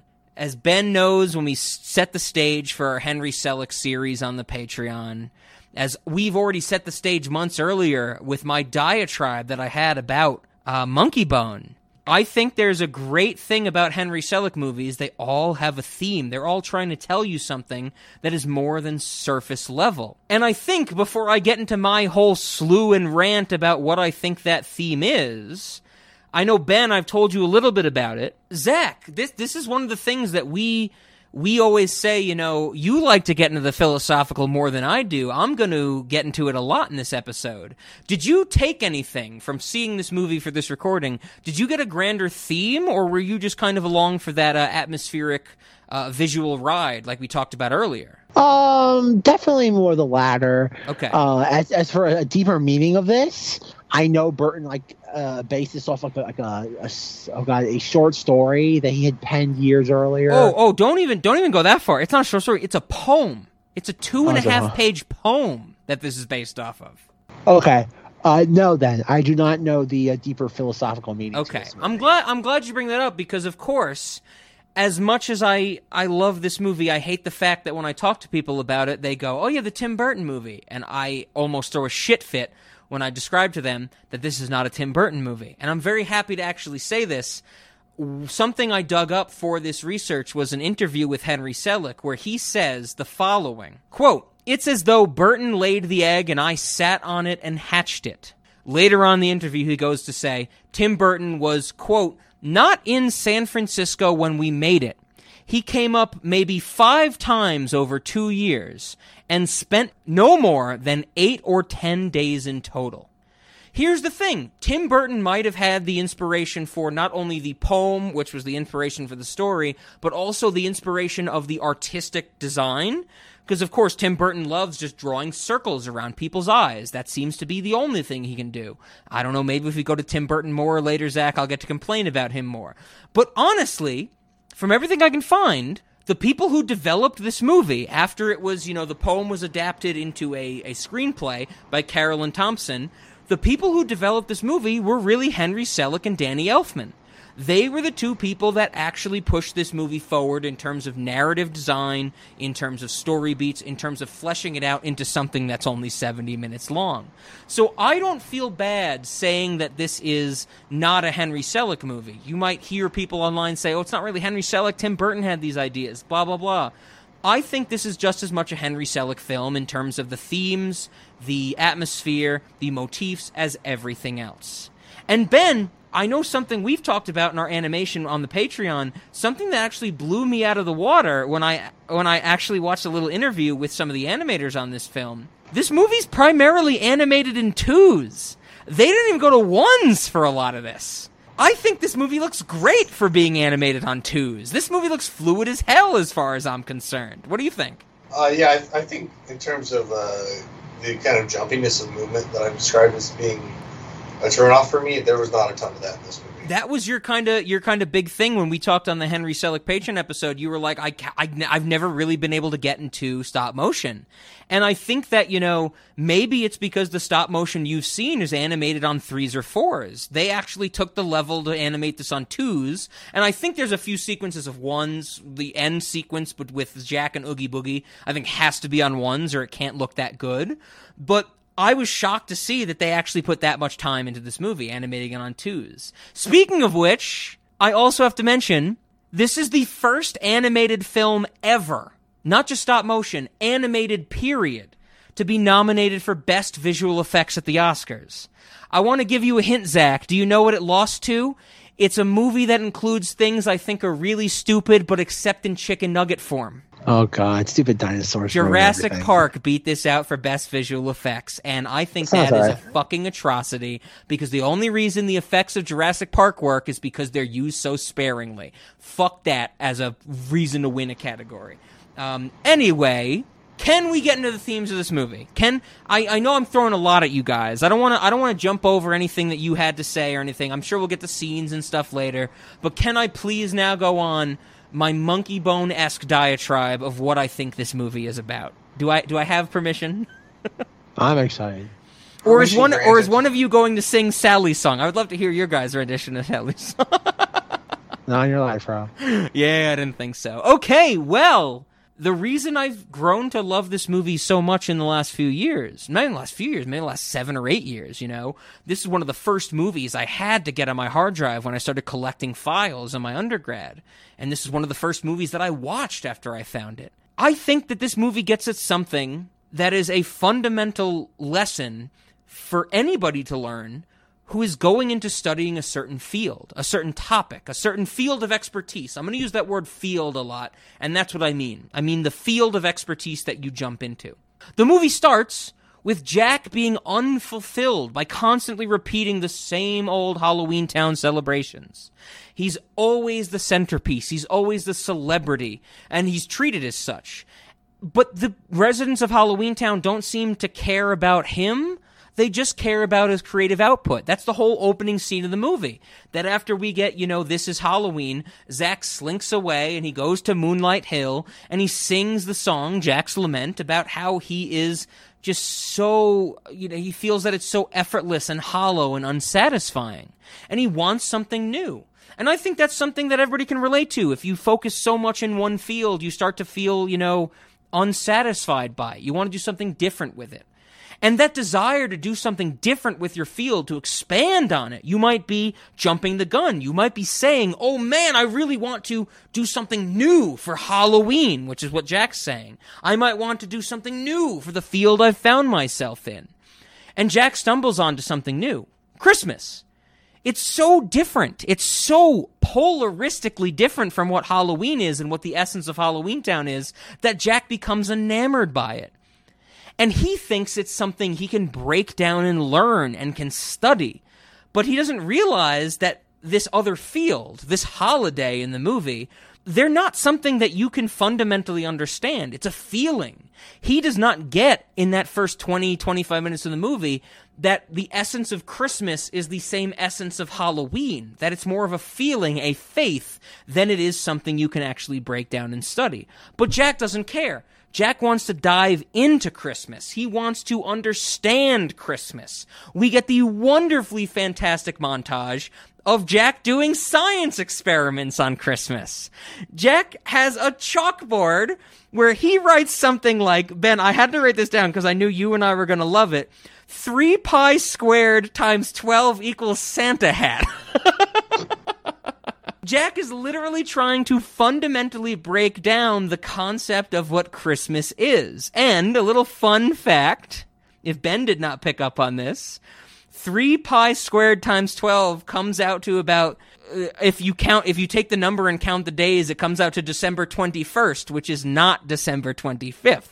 They actually put a little care into that. I thought you'd approve of that, Ben. But I think Ben and I can agree, the moment where Jack has on his chalkboard something like, chestnuts divided by open fire times square root of December 25th, it just loses all nonsense right there.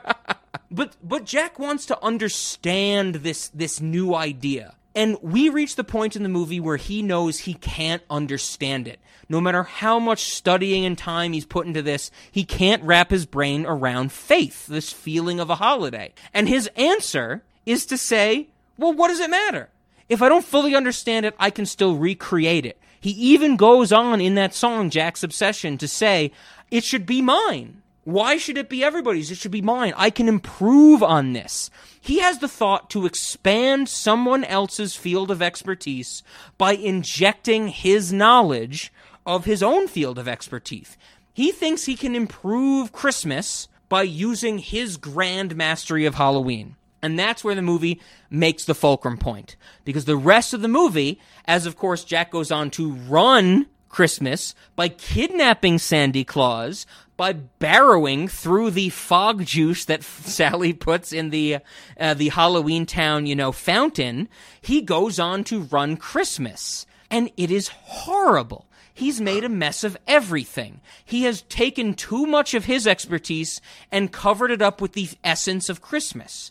And we get the scene, which is the song called Poor Jack, after he's been blown to smithereens, after he's been shot down by the military, that he realizes, man, I tried something, and it failed horrendously.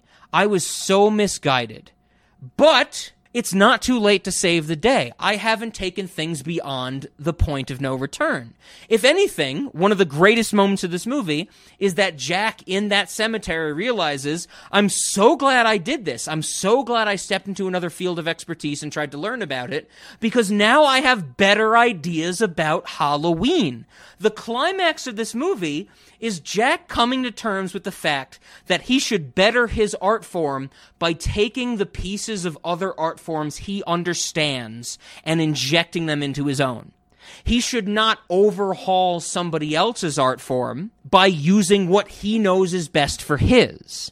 And I just want to relate this all down to one tiny example that I think Ben will really appreciate, and I think our audience and Zach and everybody will understand. Talk about mathematics and art. Mathematics is improved by using art, which Ben and I know. We've seen Uspensky draw that stupid little picture of the diagonal argument many times, and that improves our understanding of mathematics. But the other way around does not work. Art is not improved if it's all mathematics. If art is all mathematics, we don't get the Picassos, the Cubism, the Hoppers, the abstractism, anything like that. This is exactly what this movie is getting at. Nightmare Before Christmas is telling the audience to improve the art form that you feel unfulfilled by, you can expand it by branching out into other fields, but not co-opting those other fields. And I find that to be one of the most poignant themes of a movie, not only from the early 90s, but from all time. I want to throw it over to Ben with that last example that I gave. And I know this is something I've told Ben before. I've expressed to him my feeling about how this movie is about creating excellence in a field, but I've never given him this detailed explanation. Your thoughts immediately, while we hear Zach reload his gun and shoot himself. I totally get where you're coming from. I definitely got the vibe of somebody who's sick with what they're doing and needs a change of pace, and they need to branch out and do something different. The thing Creamly stale. Yeah, yes, sure. The thing that I didn't pick up on as much, and I think that maybe you're onto something with it, is that in his failing of changing subjects, so to speak, changing art forms, that he realizes he can make his own better by taking the things from his failed experience. That adds a level to it that I didn't quite pick up on. Okay. I do. I mean, your example with Art in Uspensky, I do like it. And to add on to it further, there is a particular branch of art that does benefit greatly from mathematics, and I think everybody has seen those fractal pictures. Sure. Yeah. They're incredibly beautiful, and there are a bunch of different things that you can do by mixing art or by mixing math into art. But if you were to try to overhaul art entirely with mathematics, you would end up with a disaster. I knew that example was going to resonate with you, because when I thought of that, I was like, yeah, math is improved by art. Ben and I know, we've sat in that goddamn windowless, chalk dust-filled room where Uspensky drew the fucking square in the circle and a line down the diagonal, and we went, oh yes, we understand why many questions in an algebraic system cannot be answered fundamentally. Yes. But the other way around, you're right. If all art had to be math, there's no point to that. It's almost nonsensical to think of it that way. Well, and so I guess this actually, I'm talking about the theme, this actually gets at another reason that I didn't like it the first time through, or that I really, really didn't like it the first time through, because I was looking at his attempt to change what he was doing more through the lens of my own life, where I was a professional mathematician for 6 years, and then now I am not, and I am a mobile software engineer. And I did change what I was doing, and I took that leap, and I went off and did the other thing, and I stepped into a world that was not mine, and I learned everything there was to learn about it. And the difference, and so, like, to some degree, like, I see where you're coming from, Rob, but at the same time, like, he takes this idea back to his people that are all only Halloween brained. Yes. So the similarity there would be like if I learned programming and then took it to all of our math friends, or, well, friends in air quotes, and was like, hey, look, like, we should do this. Yeah. You bring up a really good point there, and I think that's a very important part of this movie, is that Jack takes his ideas of Christmas and wants to implant or supplant them onto Halloween Town. Where right. you make a good point of, you were in X career, moved on to Y career. That happens all the time. I think the difference, which I think you're agreeing with it, is that Jack brings it back to the people he knows are fundamentally believing in something else. And that's one of the most important scenes of the movie to me, which is the reason for which is that before Jack comes back from Christmas Town, the implication of the movie is that the mayor and every citizen of Halloween Town is trying to find him. That they are shocked and at a loss because Jack is not there. And then as soon as Jack comes back, he calls the town meeting. He wants to explain these new ideas to them, and they are constantly interrupting him about how this relates back to what they know. Ooh, this is a thing called a present. The whole thing starts with a box. A box? Is it steel? Are there locks? Is it filled with a pox? A pox? How delightful, a pox. If you please. Just a box with bright-colored paper. And the whole thing's topped with a bow. A bow? But why? How ugly? What's in it? What's in it? That's the point of the thing, not to know. It's a bat! Will it bend? It's a rat! Will it break? Perhaps it's the head that I found in the lake. And I think there's a really important idea of creative artistry that Jack is never seen by the residents of Halloween Town, other than Sally, as a person. He's seen as a creative force. You know what I mean? Sure.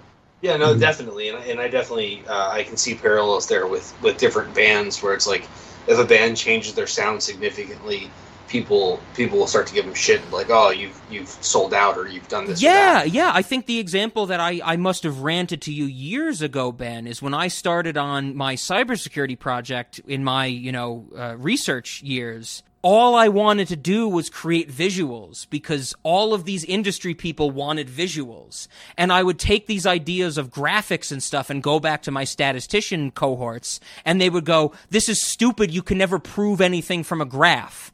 And I'm like, but that's not the point. These people don't want anything proved. They want something shown to them in the moment. And Yeah. that's probably why this movie resonates so much more with me now, 4 or 5 years removed from my work in cybersecurity, because I had people from the industry telling me, if we can't look at a picture and get the idea in a minute, it's useless. And I would go back to my CSU people and they'd go, if it's not a fucking 15-page paper proving something, it's useless. There's such a divide between that level of expanding a field that makes it so important to me. Sure, and in that scenario, you were being pushed on both sides to kind of not give in to change something. And whereas, like, I kind of see it in this case as like the business people are Christmas, and the statistics people are Halloween, and it's so like I guess when I looked at this movie at first, like the first inklings I got was like, oh, this is somebody who's dissatisfied and looking for a career change. And that's admittedly because of my own lens. But then for him to fail at that, I was like, this movie's kind of dick. Like, why go through this whole movie of setting up like that somebody needs a change of pace to only have them realize in the end they need to revert back to what they came from. And I didn't catch, and maybe I still haven't caught it, but you're mentioning it, so I'm sure it's not entirely made up. That he took some knowledge from his experience of failure and brought that back with him. That was a level of detail that I missed. And without that, this movie is terrible. Like, without that, this movie is about somebody who thought they wanted something different, dares to try it, fails, and then just goes back to life as normal. Like, without that added component. Like, this is not at all a movie worth making in the sense, or not at all a story worth telling, in the sense that there's no growth. But if he is bringing something back, and I'll give you the benefit of that on that actually adds that layer of growth to it. Yeah, that's where something that came into mind when you mentioned, I think both you and Zach mentioned how a lot of the lyrics of these songs spin their wheels, which is, I don't think that's the case. Like, I think, when Jack gets blown to smithereens, he gets shot out of the sky by the military, and he's in the cemetery, and he's singing Poor Jack, like that's Jack's final song. He says, why does nothing ever turn out like it should? Well, what the heck, I went and did my best, and by God, I really tasted something swell, and for a moment, why, I even touched the sky. And at least I left some stories they can tell. And right off the bat, when he's singing that, you're like, oh man, he realizes he fucked up with Christmas, and he's still happy for going down this road. But he continues, and he says, and for the first time since I don't remember when, I felt just like my old bony self again. And I, Jack, the Pumpkin King, that's right, I am the Pumpkin King. And I just can't wait until next Halloween, because I've got some new ideas that'll really make them scream. And that's where it all comes together for me in the movie, where he realizes that he's gone the complete wrong direction with how to enhance his field. He tried to take over somebody else's, but he should have just learned something new and used that to bolster his own. And that's the beauty of this movie to me. I can see that, especially, with that line, like, that's specifically the thing you're mentioning. So that's definitely what they're going for, is that he went and learned something new. And that's, that's something that applies, I think, in every aspect of life. Yeah. Is that if, like, I can't describe to you the number of times that I went for a walk and saw something that made me think of something that made a good argument for a mathematics proof. Sure. And it's like you could never, like, you can't tell somebody this who's not ingrained or engrossed in the field, like, oh yeah, I looked at that tree and it made me think of this proof, and they'll be like, what the fuck are you talking about? But it's like, whenever, maybe if you show it to a mathematician, you can kind of lay out the tree pattern that you saw and how you got there. And so, yeah, definitely, like, going out and getting something from another field or just from anything else, like, that's a great idea. I'm not real familiar with people who have tried to completely overhaul a different field in that way. And that's maybe where a little bit of the disconnect for me came from. Okay. But you, I think you are in a level of understanding that, when Jack says, man, I really fucked Christmas up, but he has that quick line where he's like, I'm glad I did it, because I got to do something I never got to do before. It's the sense of, the movie puts it in terms of holidays, which is probably a grander scale. But I think of this as something where it's like, maybe you, me, Ben, Zach, anybody of our audience, they jump out to something else for maybe like a week or two. They jive with somebody new. They might not love it, but it's like, man, at least I got that experience. There's that level of, man, I'm so glad I tried something new that is so poignant to me. Because you don't want to. It would be different if Jack just lived in Halloween Town the whole time. The fact that he actually went into the real world and tried Christmas, I think that adds to his growth for me, because he actually went out there and tried to do it. Sure, and that growth from doing something, and like even stepping out and going beyond your comfort zone, and realizing, no, I stepped in the wrong direction. My comfort zone was a better fit for me than this. Like, that is valuable in the grand scheme of things. While the way I framed it with regards to career changes like that's kind of a more upsetting take on it. Sure. Even that idea of, like, doing something new that I don't like has helped me feel like and understand myself again. Whereas if you get caught in the monotony of what you're doing every day, you can definitely lose who you are. Absolutely. Just a routine. Yeah, yeah. That unfulfilledness, that unsatisfactory feeling that, what you're good at almost becomes effortless and worthless type of thing.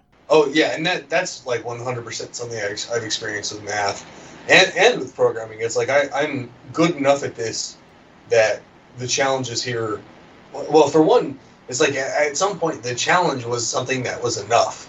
But then it was like, okay, but why am I doing the challenge? For me, it was like, well, the end result was that I decided to leave the field I was in. But I could definitely see somebody taking that step out and be like, oh, that's why I did that thing. Like it was so meaningful in a way that this other thing couldn't be. Absolutely. And Ben knows this about me. I mean, Ben, just thinking about our history in the past, is that I've taken this movie to heart for so many years. I've never tried to just conquer a new field. When I got really into drawing, doodling, some people might call it, I said, well, what do I want to draw? Well, I love repetition of chorus and songs. I'm going to draw 18 square feet of the same thing over and over. When I started to play music, I said, well, I really want to know more about music, but I don't really know how to do it. So I listened to a lot of foreign songs and type of thing. And I don't want to sing in French. I want to kind of get the sense of, well, how are these other people singing and be able to help my own vocals? This movie and this message I've laid out has really helped me in my whole history by saying, well, no, I don't need to reinvent the wheel. I need to improve the square wheel with pegs in it that I've created for my own. You know what I mean? Sure. And I think Rob also knows that I'm different than that. Any task I take on, I intend to be better at it than is reasonable to hold myself back. Well, okay, hold on. I know exactly what you mean. I'm not disagreeing with you, Ben, but let's take another example from you and I. We started to make bread. We started to make pizza. We didn't say, let's revolutionize the pizza. Let's take the next natural step and put a layer of crust in our crust. That's right. I think we were also following something similar to this. I don't know if Zach's aware of this. Zach, did you know that Ben and I, when we lived near each other, we actually made, we did this. This was not like just an idea. We fundamentally did this. It's a pizza. And when you get to the crust of the pizza, you have a layer of sauce and cheese with another layer of crust inside of it. Does that make sense, Zach? Did I explain that correctly? That it's crust in pizza? It's like stuffed crust, but instead of cheese. Yeah, imagine if the crust of your pizza was a stromboli with more bread inside of it, Zach. Zach is like, okay, I think we might have just heard Zach actually pull the trigger. Yeah, that was the Breads and Bread Pizza Apocalypse. Breads and Breads Pizza Apocalypse Pizza? Something like that. The earthquake was in there somehow, too. I don't remember. Breads in Breads Pizza Apocalypse Breadquake? Was that what it was? Did we put Maybe. Red that many times? I'm not sure. Okay. I know that we included multiple natural disasters in the name as well. I think I'm going to say, because I want to throw it to Zach, because I want to get his thoughts on this whole thing I put forward, and of course, I've been able to relate it to Ben in all these ways. One, Zach, what do you think about crust in your crust? And two, what do you think about what I put forward in this movie? Well, before we hop over to Zach, I'll finish. What I was saying is like Rob mentioned his foray into art. He did this doodling, and he did make a massive art piece that was repetition of various images. My foray into art was I spent hours learning character art and learning how to paint character art, and we can include a few of those pictures in the Reddit as well. But my attempt was to step into their world and see their world for what it was, not to bring it back to my own thing, I guess. I don't know if that makes sense. No, I think I know what you mean. I guess we should say. I mean, Zach, this is what you get after the fort year. Okay, Zach, now you can talk. No, he's dead. I think he's dead. I think he's legitimately dead. This might be it. No. Okay. He's like, no, Not I yet. just plugged in the IV. I'm good to go for another 3 minutes. No, but please, Zach, all jokes aside, what do you have to say to all this? There's a lot to unpack. There's a certain level of just intrinsic analysis of this film that I never once again looked at it. I've never really had any sort of level of appreciation that is on Rob's level for this film. Okay. As you know, I'm not as I fall into the egregious trap as the public, whereas this is just the October movie. It also comes down to just I'm kind of with the audience on this one, where I'm just kind of soaking this all in, because I really am just I've never thought about it this way, and I really don't have a dog in this fight when it comes to analyzing this film on the level that Rob's presented. To be fair, Zach, you should have gotten ready for this after our Monkey Bone episode, where I did a 90-minute diatribe on the Church of the Subgenius. Right? It's not. I can't. You can't say I'm blindsiding you. Well, no, but at the same time, no. It's just kind of you know my opinions on that, Rob. Yes. Okay. Well, even though this has been a new topic for you with the argument I've laid out and Ben and I just described and stuff like that, do you have any thoughts? Maybe just a brief kind of first take on, now maybe in a post hoc, retrospective, do you think this movie is in line with what we're getting at? The artistic fields and how to better your own creation type of thing? Sure. I guess that's the core of the message. It's clearly there. But again, that's the weird thing about just going through the history of this film is that oh God, do we know what the Tim Burton the poem was about? Oh yeah, it is just Halloween character finds portal to Christmas Land and loves Christmas Land. That's it. That's it. There's no corroboration of Jack running Christmas. It's just this idea of Halloween creature discovers what Christmas is. There's no anti-aircraft guns.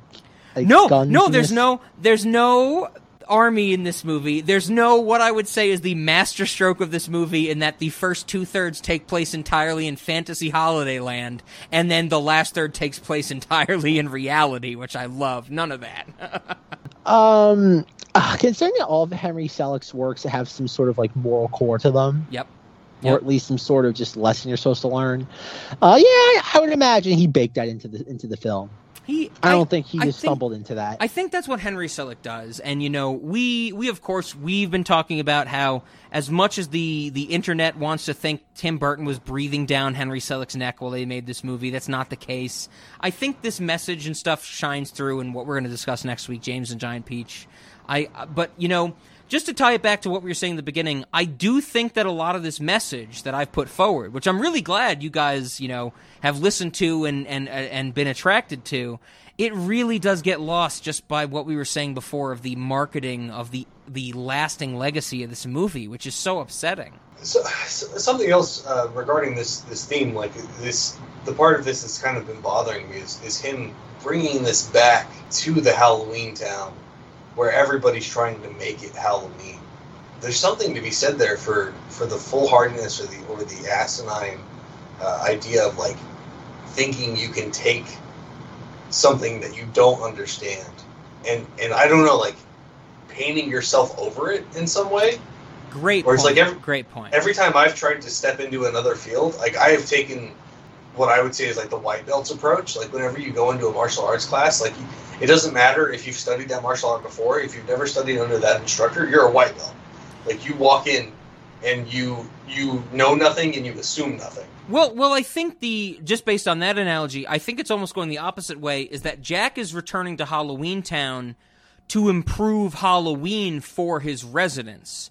Where I think you're saying something like, what if Jack tried to be Santa Claus in Christmas Town?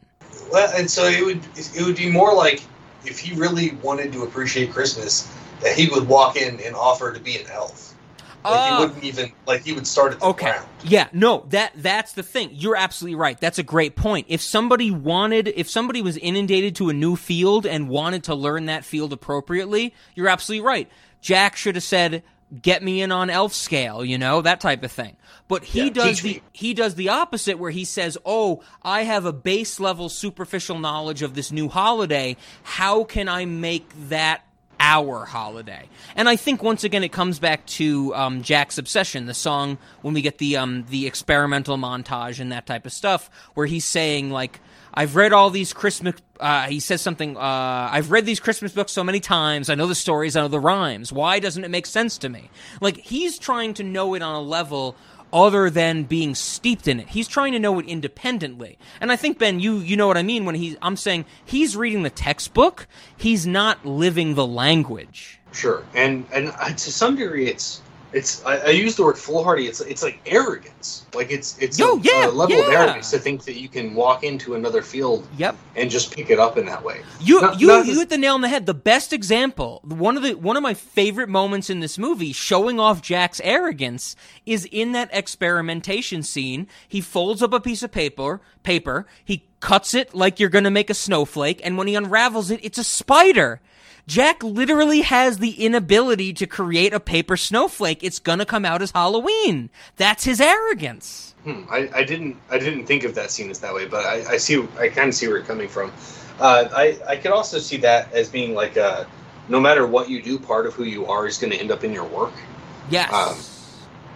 So that's also that's another great way to put it. Both of those things are being communicated there. I know what you're saying. It's really deep, and I'm so glad we get to talk about it this way, because I think when we were saying at the beginning, you think about this movie, 70 minutes, you're like, fun songs and goofy nonsense, that type of thing, but no, I think there's actually a lot of stuff going for this movie. There's a lot of themes and ideas presented forward that we've touched on. I don't want to, cut you, Ben, or Zach off from any thoughts on these themes, but as much as I love this movie, I have one really big problem with it. I have like a major problem with this movie.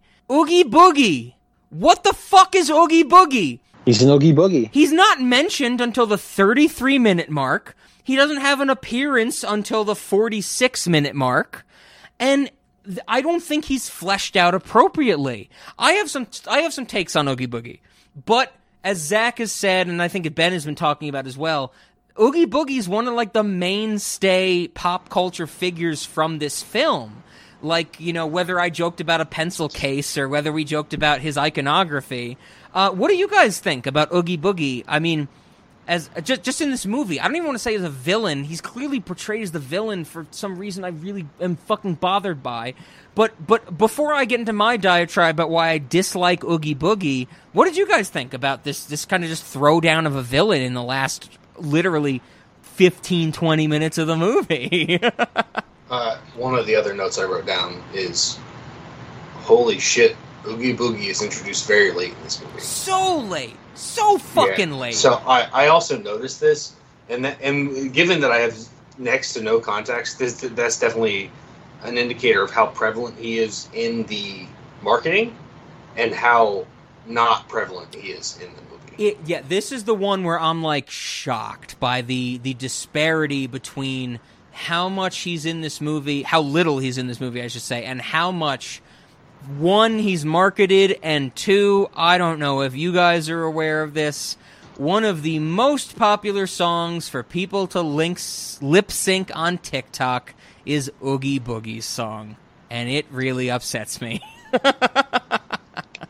I did hear something that I have no idea if it's true or not, but I heard that apparently when they were animating the film, that his character was very, very like precarious, and that like it was a nightmare to try to position it because it would break so easily. Yes. Well, one, you're right. The actual physical construction of Oogie Boogie as a character was really difficult from what I've read, which I love this movie even more for being as fluid as it comes off in that last, Oogie Boogie versus Jack showdown, which is separate from what I'm talking about now. I want to talk about that later. But Oogie Boogie was a very, very tenuous structure as a, puppet. I also kind of hate that the fact that his song, I just want to hit this again, you can see so many fucking, like, high school girls singing Oogie Boogie's song on TikTok. Like you're joking, I can't believe my eyes, you're joking me, you gotta be, this can't be the right guy. For some reason, this has been co-opted by fucking emo little girl TikTok, which I'm not super against because I like that it's getting out there, but I'm kind of against because TikTok exists. I mean, thoughts on that, maybe? I don't know. Ben, have we ever talked about TikTok before? No, I don't think we've talked about TikTok directly, but with regards to it being emo girls, I mean, it was emo girls that I knew that liked this movie. Ah, sure. I guess I'm not surprised by that. Yeah, just in terms of, without getting into the modern age, co-opting of Nightmare Before Christmas. This is my problem, my big problem with the movie. It is literally my main issue. Oogie Boogie. He appears so late in the movie. We have nothing to establish exactly what he is. A lot of this movie comes across hollow because we don't know the history between Jack and Oogie Boogie. We don't know why the mayor is so afraid of Oogie Boogie. We have no concept of why this Halloween town, this existence, this society that is literally based on taking horror as a positive, has someone they've put to the outskirts. We have no idea what Oogie Boogie is or why he is. And I think kind of, Zach, you might be rolling your eyes and saying Rob wants context on something. But man, I think for as much as I love that last 10-minute showdown between Jack and Oogie Boogie, and don't get me fucking wrong, when Oogie Boogie turns that lever over and Jack pops up and he goes, "Hello, Oogie." Like, I get goosebumps. I love that moment so much. What the? Hello, Oogie. Jack. But it would be even better if we understood why the two of them would ever want to fight with each other. Oogie Boogie is so poorly fleshed out, it's a huge, undeniable detriment to this movie. I don't know, Rob. Like, part of me wonders, again, from what my reading and understanding of this movie is that apparently there was some point in Nightmare Before Christmas lore. I have no idea if this is like fan nonsense that's just kind of been grafted onto like the film. But like, apparently, wasn't that like Oogie Boogie was supposed to be like oh god, the Pumpkin King, or just like the prime like scary person of Halloween? Yeah. And Jack quote stole it from him, and that's why there's like this rivalry. I think you are misconstruing some ideas. Sorry to say that, Zach, but I have to say it. The original idea for this story, when Tim Burton worked with Caroline Thompson on making the screenplay, before it got worked on a lot by Denny Elfman and Henry Selick to become the final product that we know, Oogie Boogie was supposed to have been Dr. Finkelstein in disguise. And yes, Oogie Boogie was going to reveal himself to be the mad scientist of this movie. And when Jack was going to launch off into the real world to run Christmas, it was going to be revealed that Oogie Boogie was Dr. Finkelstein. And now that Jack was gone, he was going to take over Halloween Town. That was the original twist in the screenplay, which makes no fucking sense to me. Does it flesh out Oogie Boogie more as a villain? Yes.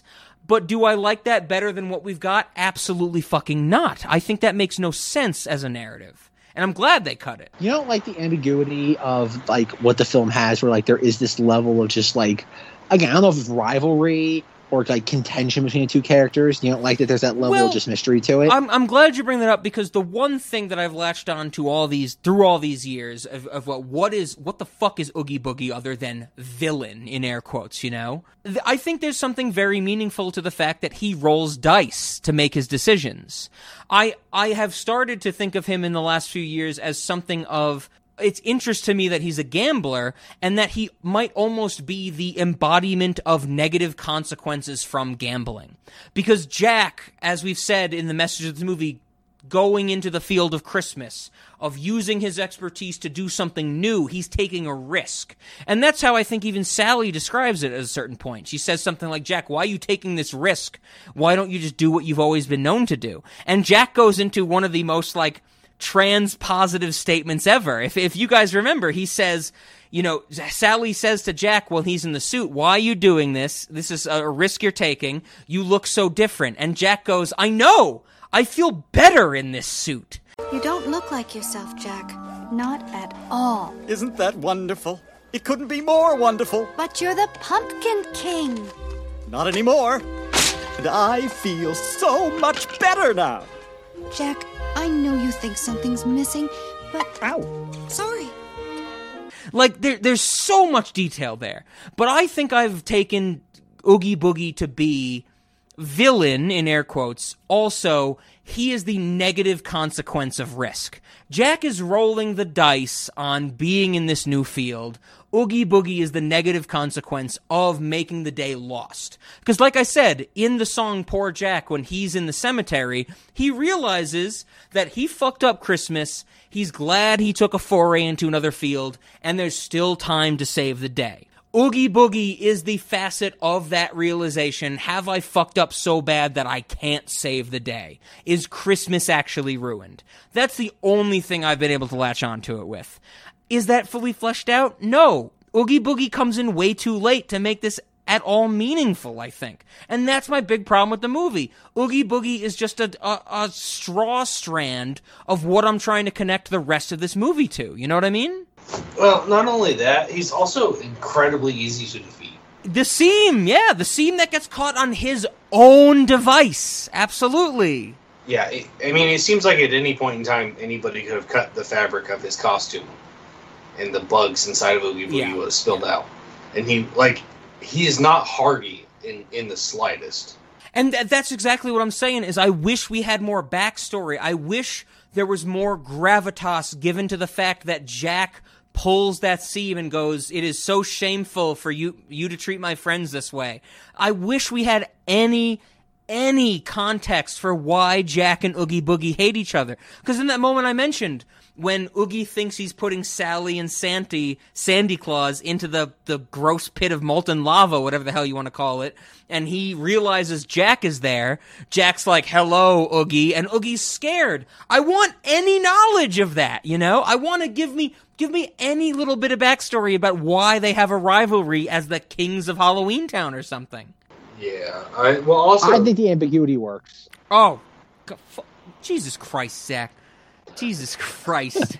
I could probably point, if when I'm editing this episode, I might be able to point back to like 5 moments where we're switched on this, where I'm like, I like the ambiguity, and you go fuck yourself, Rob. But I think it's similar, because this is supposed to be like almost like oh God, like a glorified short story. I think this is not meant to be like a fully like fleshed out narrative in a conventional sense. This is a glorified short story. I think it works to that. Well, and that's one of the problems I had with it, is that it feels very much like a short story, and they stretched it out longer than its capacity. You guys aren't wrong, but where it's a short story, when it hits the beats it needs to, it works fantastically.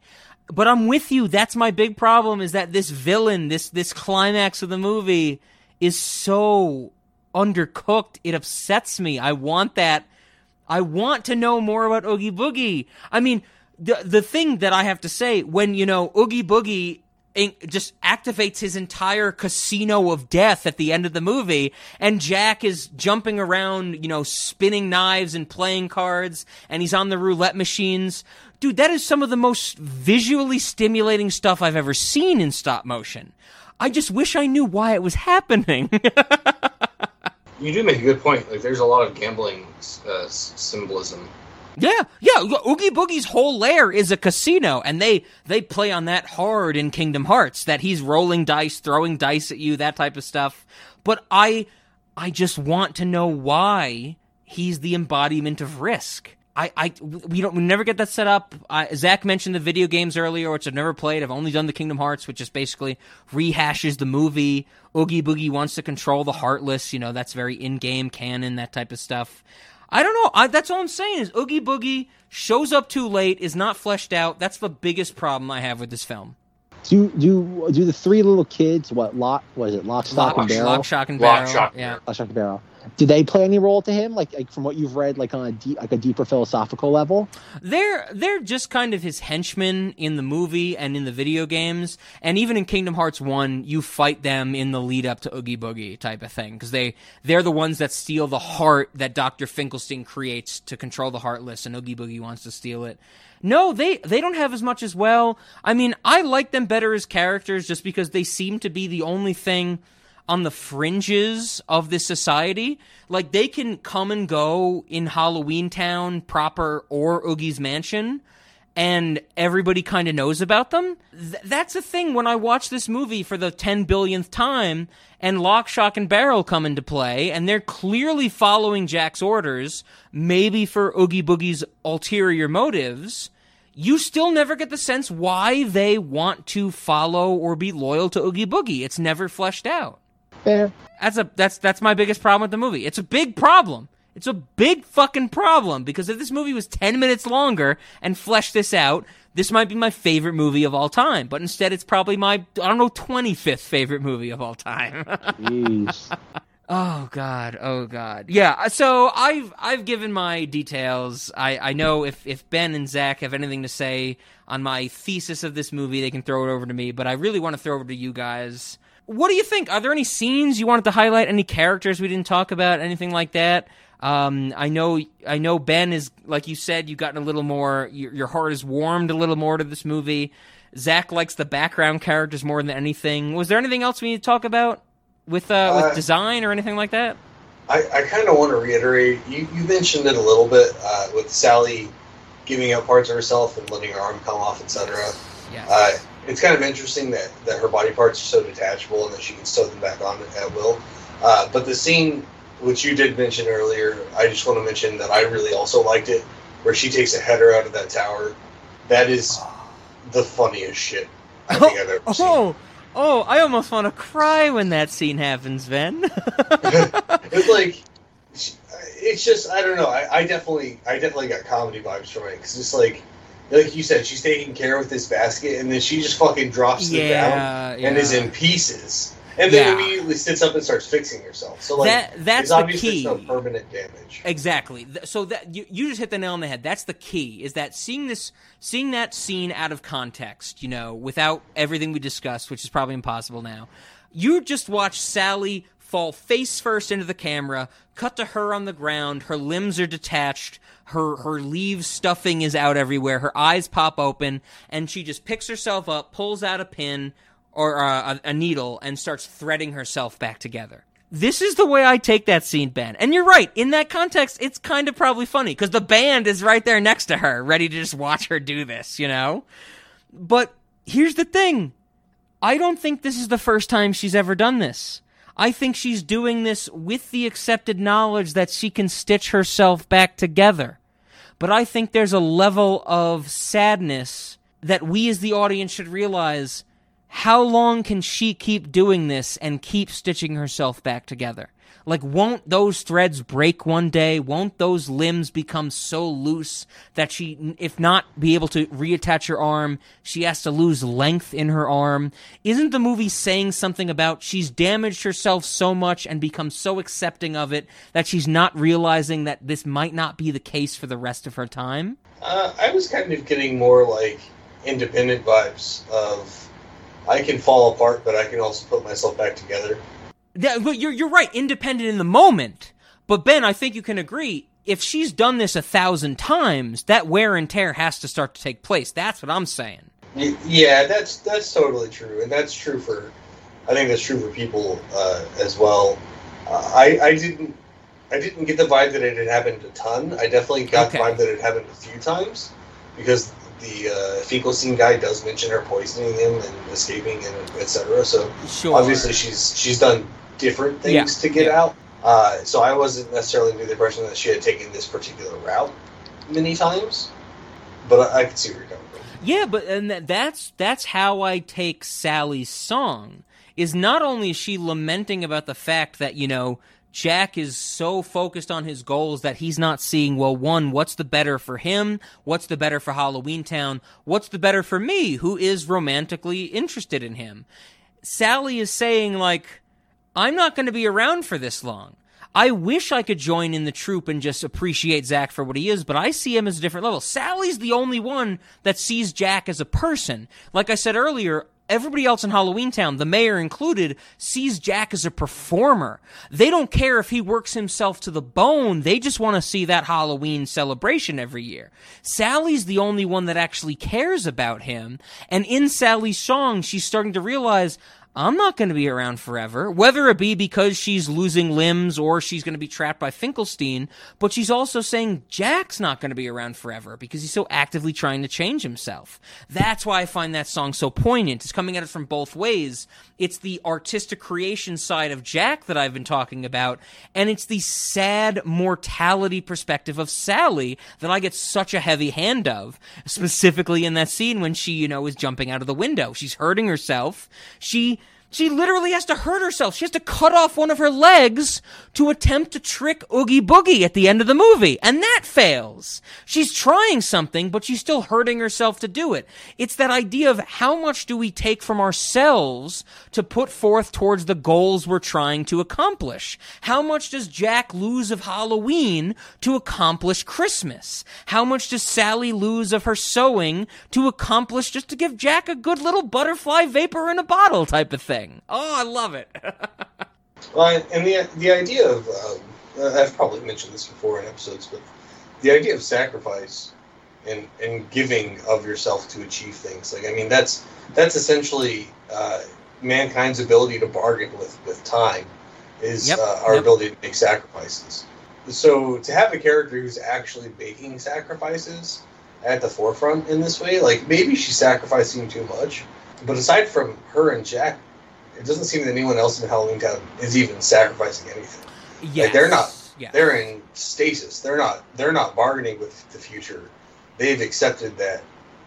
To them, the future might as well be the present. Yeah, great point. Good old mayor. That day, only 364 more days till Halloween. That's all they care about, you know?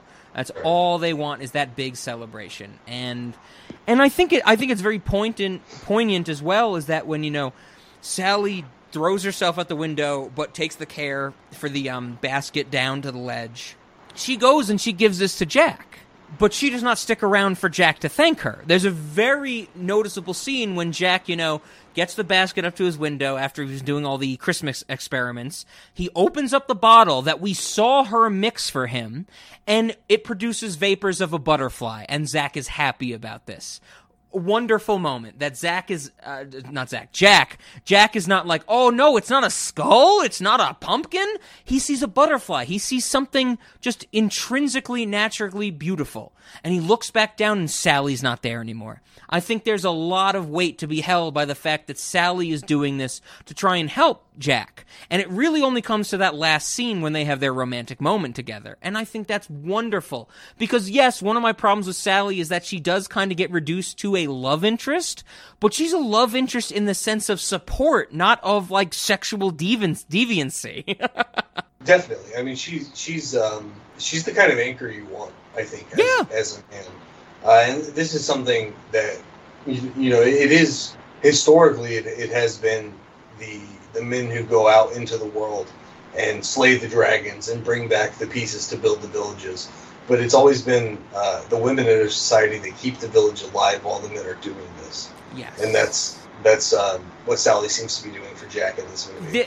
The exemplar of that relationship in this movie is one of the things that makes me think, you know, behind every great man there's a greater woman. like, this is that. Sally is the greater woman, even if she has some issues with what Zach is doing. You know, like, Zach, you don't look like yourself. I keep saying Zach and Jack because I'm looking at Zach's name on the screen. I hope everyone knows what I mean.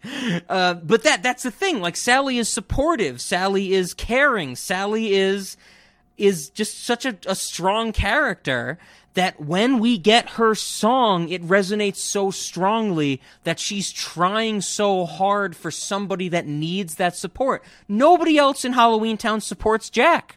He's just a celebrity. Sally's the only one that, kind of digs him as, a romantic relationship, but wants to support him in that same way, and that's beautiful. Yeah, I mean, that's definitely the case. In that way, the Blink-182 song kind of got it right. We can live like Jack and Sally. The intro to the Blink-182 Yeah, song. the intro, yes. So, how are you? And I'm so sorry. I can't wait to see how much I blow out the mics when I edit this one. But yeah, so I mean that's like a really important part intrinsically in our relationships.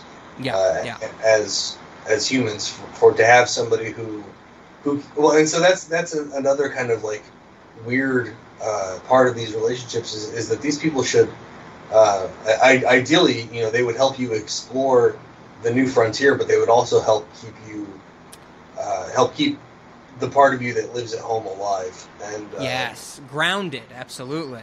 Right, yeah, grounded. That's a good word for it. Yeah, so they keep you grounded, but they also help you explore, and to that degree, she helps him stay grounded very much. So she is kind of anti his exploration in that sense. So I don't know. Maybe she has some learning to do in terms of. Oh no, you're not wrong, of course, because she is the one who takes the. We'll get to it when we get to our snacks. She has a jar labeled fog juice. She puts the fog juice in the fountain to try and stop Jack from launching off for Christmas. But of course, Jack has Ghost Dog. Zach, we're going to talk about Ghost Dog. And he goes off to Christmas anyway. I think that Sally is also, in some sense, a much more reserved version of the arc we've been talking about with Jack. That she is so tunnel-visioned into what she thinks is right. She not only learns a little bit, because I think it is very poignant that she goes to save Sandy Claus from Oogie Boogie and gets caught in the process. I think that's her, I couldn't do it all on my own, and her and Jack need to team up. But I think there's something even better there about the fact that at the end, she gets her kind of, her pièce de résistance when Sandy Claus says to her, if anybody's going to make a decision, listen to Sally's thoughts. She's the only one that has a brain in this town, this nightmare town. Bumpy sleigh ride, Jack? The next time you get the urge to take over someone else's holiday, I'd listen to her. She's the only one who makes any sense around this insane asylum. Skeletons. So I think that it's almost from two different perspectives. Jack has to fail to learn what he did wrong and how to better himself. Sally had to go a little too aggressive to learn what she did wrong with herself. And I don't think this comes down to a gender thing. Like, I'm not saying the man had to go hard and fail and the woman had to pull back and fail. I'm saying it's something like they both reach the same arc at the end of the story, but in slightly different narrative ways that are both equally effective, if you know what I mean. Well, to be honest, they're actually just two different instances of the same thing, where it's like, ideally you want 1 foot in the land you know, and 1 foot in the land you don't, because if you have both feet in the land you don't, then existence is so taxing that you won't achieve much. Yes. And if you have both feet in the land you know, then you stop growing, and to stop growing is to die. And that's a great way to put it for Sally, because she never got to set foot in Christmas Town. She was just seeing Jack's obsession with Christmas and realized that was not good for him, where Jack was so steeped in Christmas for that one time in the through the holiday door. And yeah, you're right. They're coming at it from different perspectives. They're almost learning the same thing from two different sides of the same coin, and that makes it all the more powerful. That they end up together, I mean, at the end, when they have their moment, can I be with my best friend, that type of thing. Well, and the thing about her going to save Santa Claus from Oogie Boogie is like that's her taking her 2 feet both into chaos. Yes. Yes. Whereas, you know, her life has mostly been secluded in this tower. So, like, in the tower, that's both feet in what you know. In the town, that's probably one of both. And at Oogie Boogie's mansion, she has both feet in chaos. And it's one of the most fantastic things for her to realize when, you know, I think, you know, they're watching the Halloween Town fountain is a precursor of the dream catcher from Monkey Bone. Remember in the Comatose world, all the creatures are watching dreams of people in that fountain? This is the same type of thing. They're watching Jack go out on Christmas run, you know, delivering presents on his Christmas Eve. She sees that everything's going wrong, and her immediate instinct is, well, okay, the only way to get Jack out of this, to break Jack out of what he's doing wrong, or to convince him what he's doing wrong, I need Sandy Claus. I need the original artist. She has that agency to know that. And she goes on and tries to do it herself. Like, I love the fact that there's no setup or impetus. Like, when it cuts to Oogie Boogie in that last 10 minutes of the movie, it's just Sally's legs, like, sexily dangling from the door to distract Oogie Boogie. Like, Sally knew to do that. And I'm just like, that's fucking awesome. We didn't have to have anybody tell her to do that. She just knew how to use what she has. That's fucking great. Well, right, and that's actually, thinking about it from that perspective, with the fact that she had such limited experiences, for her to look at a situation and come up with actually, like, a clever or decent plan. Yeah. That definitely indicates that she's got some smarts. Most people need experiences to be able to come up with clever plans. She's so good. One of the quotes I had at the start of this movie, if I did not do all of Sally's song like I did, one of the quotes I loved is when Dr. Finkelstein is sewing her arm back on because she escaped at the beginning of the movie, and he's like, "My dear, you can't keep doing this." And she goes, "I'm restless. I can't help it." And she just wants to be out there. She just wants to experience things. Like I said before, I think it is so important that she fucking she poisons Dr. Finkelstein and leaves the lab to go to a town meeting. Dr. Finkelstein won't even let her go to a town meeting. She is a slave through and through, and she's trying to beat that every way she can. Well, and that just kind of, you know, reemphasizes the point that she's stuck in that place of stagnation, of no growth, and she desperately wants out of that. Yep. And that is the human condition, is that we want to be, if not 50-50, pretty close to 50-50 in terms of what we know and what we don't. Yeah. And she is stuck, and not by her own making in this case, but by the actions. Absolutely. Sally's fucking awesome. I know I'm going to say this 2 weeks from now, Ben. Zach might be shocked to hear this. Zach knows I don't like action figures. I know I've expressed to Ben before. Man, maybe I really do want a Coraline action figure. Also, maybe I really do want a Sally action figure. I don't know. Henry Selick and his strong, badass women, I love them. I think in terms of... So, and this maybe is a little controversial, but in terms of making a woman strong, Sally's actually a really good, strong female character. Yes. Whereas, if you look at, like, even Wonder Woman, which does it okay, Wonder Woman is basically making the woman emphasize, or making the woman have the strengths of the man. Yeah, I think you're getting at something. Wonder Woman's interesting take on this, but I think both for Sally and Coraline, I think they're created to be weak and come out strong. That's what I really like. Wonder Woman was created to be strong, type of thing. You know what I mean?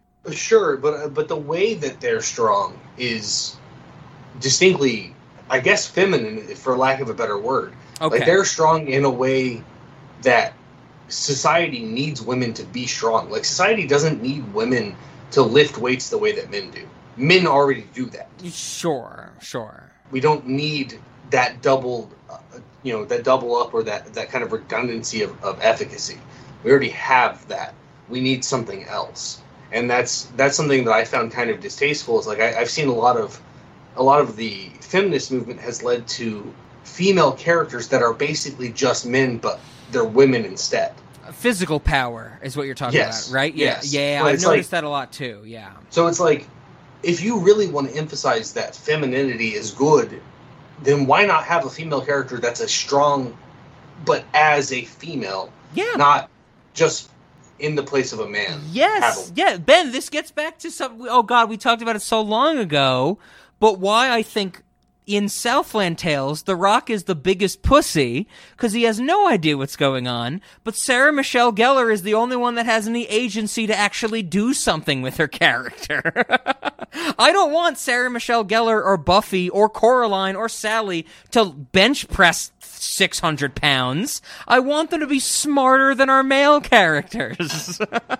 Right. Well, and to exhibit the strength that they naturally would have, like to be a strong, iconic version of that. And I know that there's the risk of sounding too sexist with this. I don't think that women are pigeonholed into one particular thing, and I don't mean to say that, but I do mean that there are particular strengths that women have that men do not. Yeah. And those are the things that I think we should emphasize when making strong female characters. Absolutely. I guess, Zach, welcome to what you should expect for the rest of the Henry Selick series, because Ben and I have a lot to say about these themes. But Sally, strong female characters. Any thoughts on that? I don't know where to even. We just unpacked a lot for you, Zach. I don't know where you're gonna want to jump in. No, like I said, I obviously have been listening to all this and digesting it accordingly. No, I wouldn't put Sally on this pedestal that you two are. I do not think she's, like I said, she's a misogynist. Canceled. Hey, misogyny goes to the person that says, I don't want women to have men traced by lifting weights. Like somewhere Brie Larson is doing like shooter, like podcatcher. Zach's coming from modern misogyny. Yeah. Yes, Ben, we're canceled. If a woman can't bench press 7,000 pounds, we're fucking dead, you know? But no, I agree with you guys in that it's fun to see a character with Sally with such like Sally with such agency. Yeah. But I think you guys are reading into this on a level that outside of the screenwriters, nobody else probably ever has. Good. That's what makes us a unique podcast. Yeah. A little meta, but sure. No, I figured you'd kind of say something like that, Zach. Like I mentioned at the start, I'm taking a way more philosophical view on this movie and Henry Selick as a whole than I think the cinema audience is used to. But I think Ben and I, we laid out a pretty good argument for those Sally and the characters like that. I guess Zach, were there any moments you wanted to mention? Any highlights? Anything that stood out to you? I think the big thing that I want to focus on, because Ben and I set this up a lot in our Patreon episode about Henry Selick, the animation style. I don't think that's something we got your opinion about, Zach. What do you think about this stop motion, like animated on twos, like this aesthetic? I know you mentioned how that's the lasting legacy, but what do you think of it? Is this something that you think is pleasant to look at? It's God, this is the weird part. It's hard to separate the character design versus the animation style. Okay. Because obviously the characters are designed to, at some level, to be grotesque. Yeah. So it's hard to separate those two. You have to really kind of focus.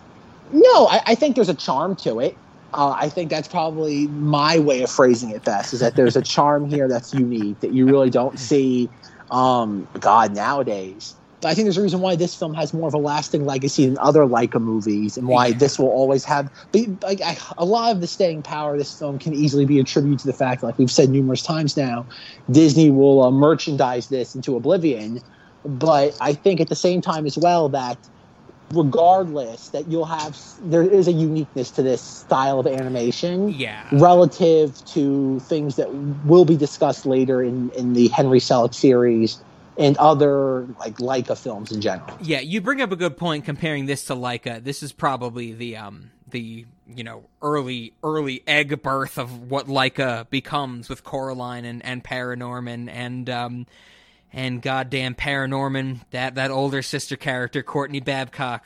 The body to waist ratio did strange things to my downstairs. I loved it, absolutely. I love Paranorman so much. I love Paranorman so much. We'll talk about that later on. But Ben, I think there's something else I wanted to ask you.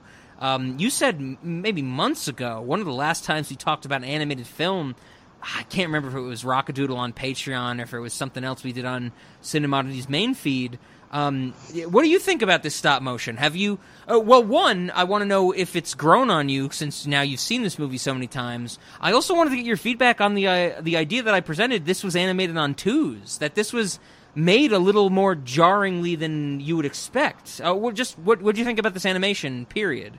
The animation, like I said, it was mostly pretty fine, and that could have something to do with the fact that, like, Jack Skellington's movements not being entirely fluid felt right for his character, I guess, because he's all shambling, and he's not shambling, but he's a skeleton. Like, there's something I think you would agree with me, but correct me if I'm wrong. You do get at the idea that since we're living in a non-human world, animating on twos and being a little jankier makes it fit better, right?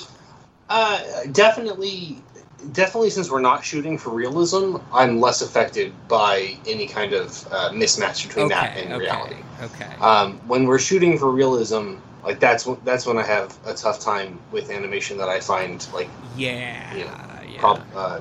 I don't want to use the word problematic. It's not problematic. That composite image of the real life kid in the background and the animated owl in the foreground of Rockadoodle, where they can't even animate the background, they just have a still image of the child. That's like offensive. I remember we agreed on that.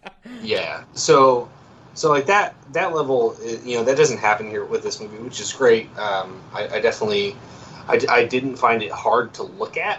I think on twos worked for this movie. I think Coraline was on ones. Coraline is hardcore on ones. Yeah. Yeah, Coraline is definitely more fluid than this movie, but not to a degree where I'm like made motion sick or anything by this movie. Okay.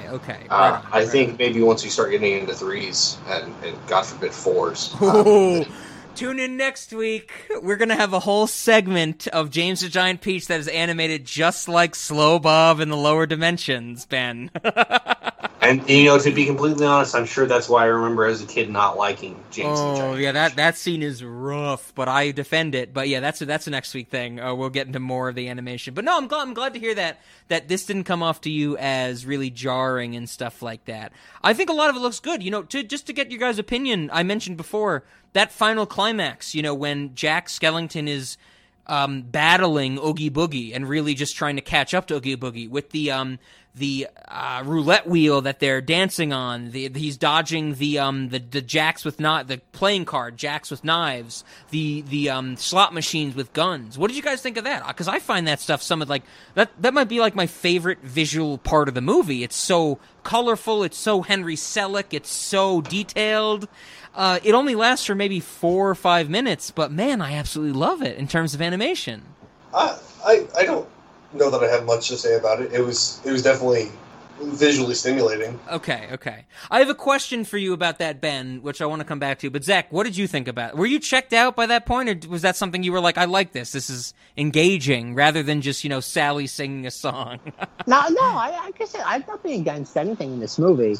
No, that the end battle between goddamn lexicon. Battle in air quotes. Yeah, battle. The climax between Oogie and Jack. No, that it's visually striking, like Ben said. It is unique. There's really not much to say about it. It's an interesting way to end the film, and especially it goes back into your whole thing about risk. Yes. Without kind of circling back to that topic. No, it's visually interesting, and it definitely stands on its own two legs, which is something that you really, again, there's a reason why this film resonates beyond the merchandise, which is kind of become my weird sort of just like hallmark to say repeatedly throughout this discussion. That's a great way to put it. Like when you get someone like Zach or Ben to go rewatch this movie, this stuff will stand out to them. But Ben, to tie into our Patreon episode, something I put forward to you, and I remember I said this and you were like, I didn't think about it that way, but now I see what you're saying. On that Patreon episode, Ben and I discuss Henry Selick's one of his first short films called Slow Bob in the Lower Dimensions, which is great. Everybody go check out the Patreon to hear us talk about it, get the link and watch it on YouTube, that type of stuff. But I mentioned in that discussion that I thought that was a precursor to, and Zach, get ready to roll your eyes, Adventure Time. Ben, do you remember me saying you could hear Finn going, the scissor people are attacking the photograph people? Yes. Let me put it this way, Ben. Couldn't you see Jake being stretchy, jumping over playing cards, jumping over slot machines? They're in Casino World, that type of thing. Like this, once again, I think Henry Selick is one of the early stepping stones to what we get from the just integration of real life aspects into Adventure Time. Is that something that's, is it known that he was an influence to... Nothing I've ever found explicitly, but as I've been watching all this stuff for this series, I'm just kind of like, yeah, I see those seeds of Adventure Time coming out in, I see the seeds of Henry Selick's work coming out in Adventure Time. And like I said, I've never heard anything from, Pendleton Ward, the creator of Adventure Time, explicitly listing Henry Selick as an influence, but I feel like if we actually traced it down, those UC Santa Barbara artists that all go on to work at Adventure Time, they're the same people that came from, UC Santa Barbara, the UC schools that were Tim Burton's, ingenues or Tim Burton inspireds. I think there's a clear line between this type of animation and what we get in what Ben and I love as Adventure Time.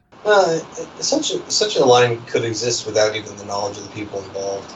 Let me just put it this way. I wouldn't be surprised to find out that is the case. I think that's just the point I'm trying to make, is couldn't you see Jake stretching through playing cards and slot machines to beat a bad guy? I think that's the base level of what I'm saying, is that it's so animation versus realism that it comes across to me as what we know from Adventure Time, because that's all that juxtaposition of goofy animation and realism at the same time.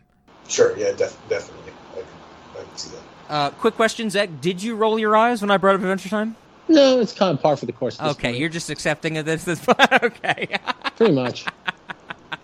I love that ending. So, I mean, I think I have a few more moments. I don't want to shortchange you guys if there are any moments you really liked or anything. Animation, comedy, songs, anything you guys wanted to point out, As far as I'm concerned, I think you can take it over, and if I have anything, I'll jump in. Okay. Zach, anything you wanted to highlight? Before I go share Ben's sentiment. Okay, great. That's what I like to hear. There's a scene in this movie that I have remembered my entire life that very unfortunately people I've been around seem to have forgotten. I think the last example this came up was maybe 2.5 years ago, one of the last times I got to spend any work hours in my office at CSU before, it shut down for COVID. A very common thing is that the stats department at CSU, we just have these kind of events out on the statistics building lawn. And one of the animals that is very commonly found around the statistics building lawn is a rabbit. And every time a rabbit would come up, I would point at it and go, "Bunny!"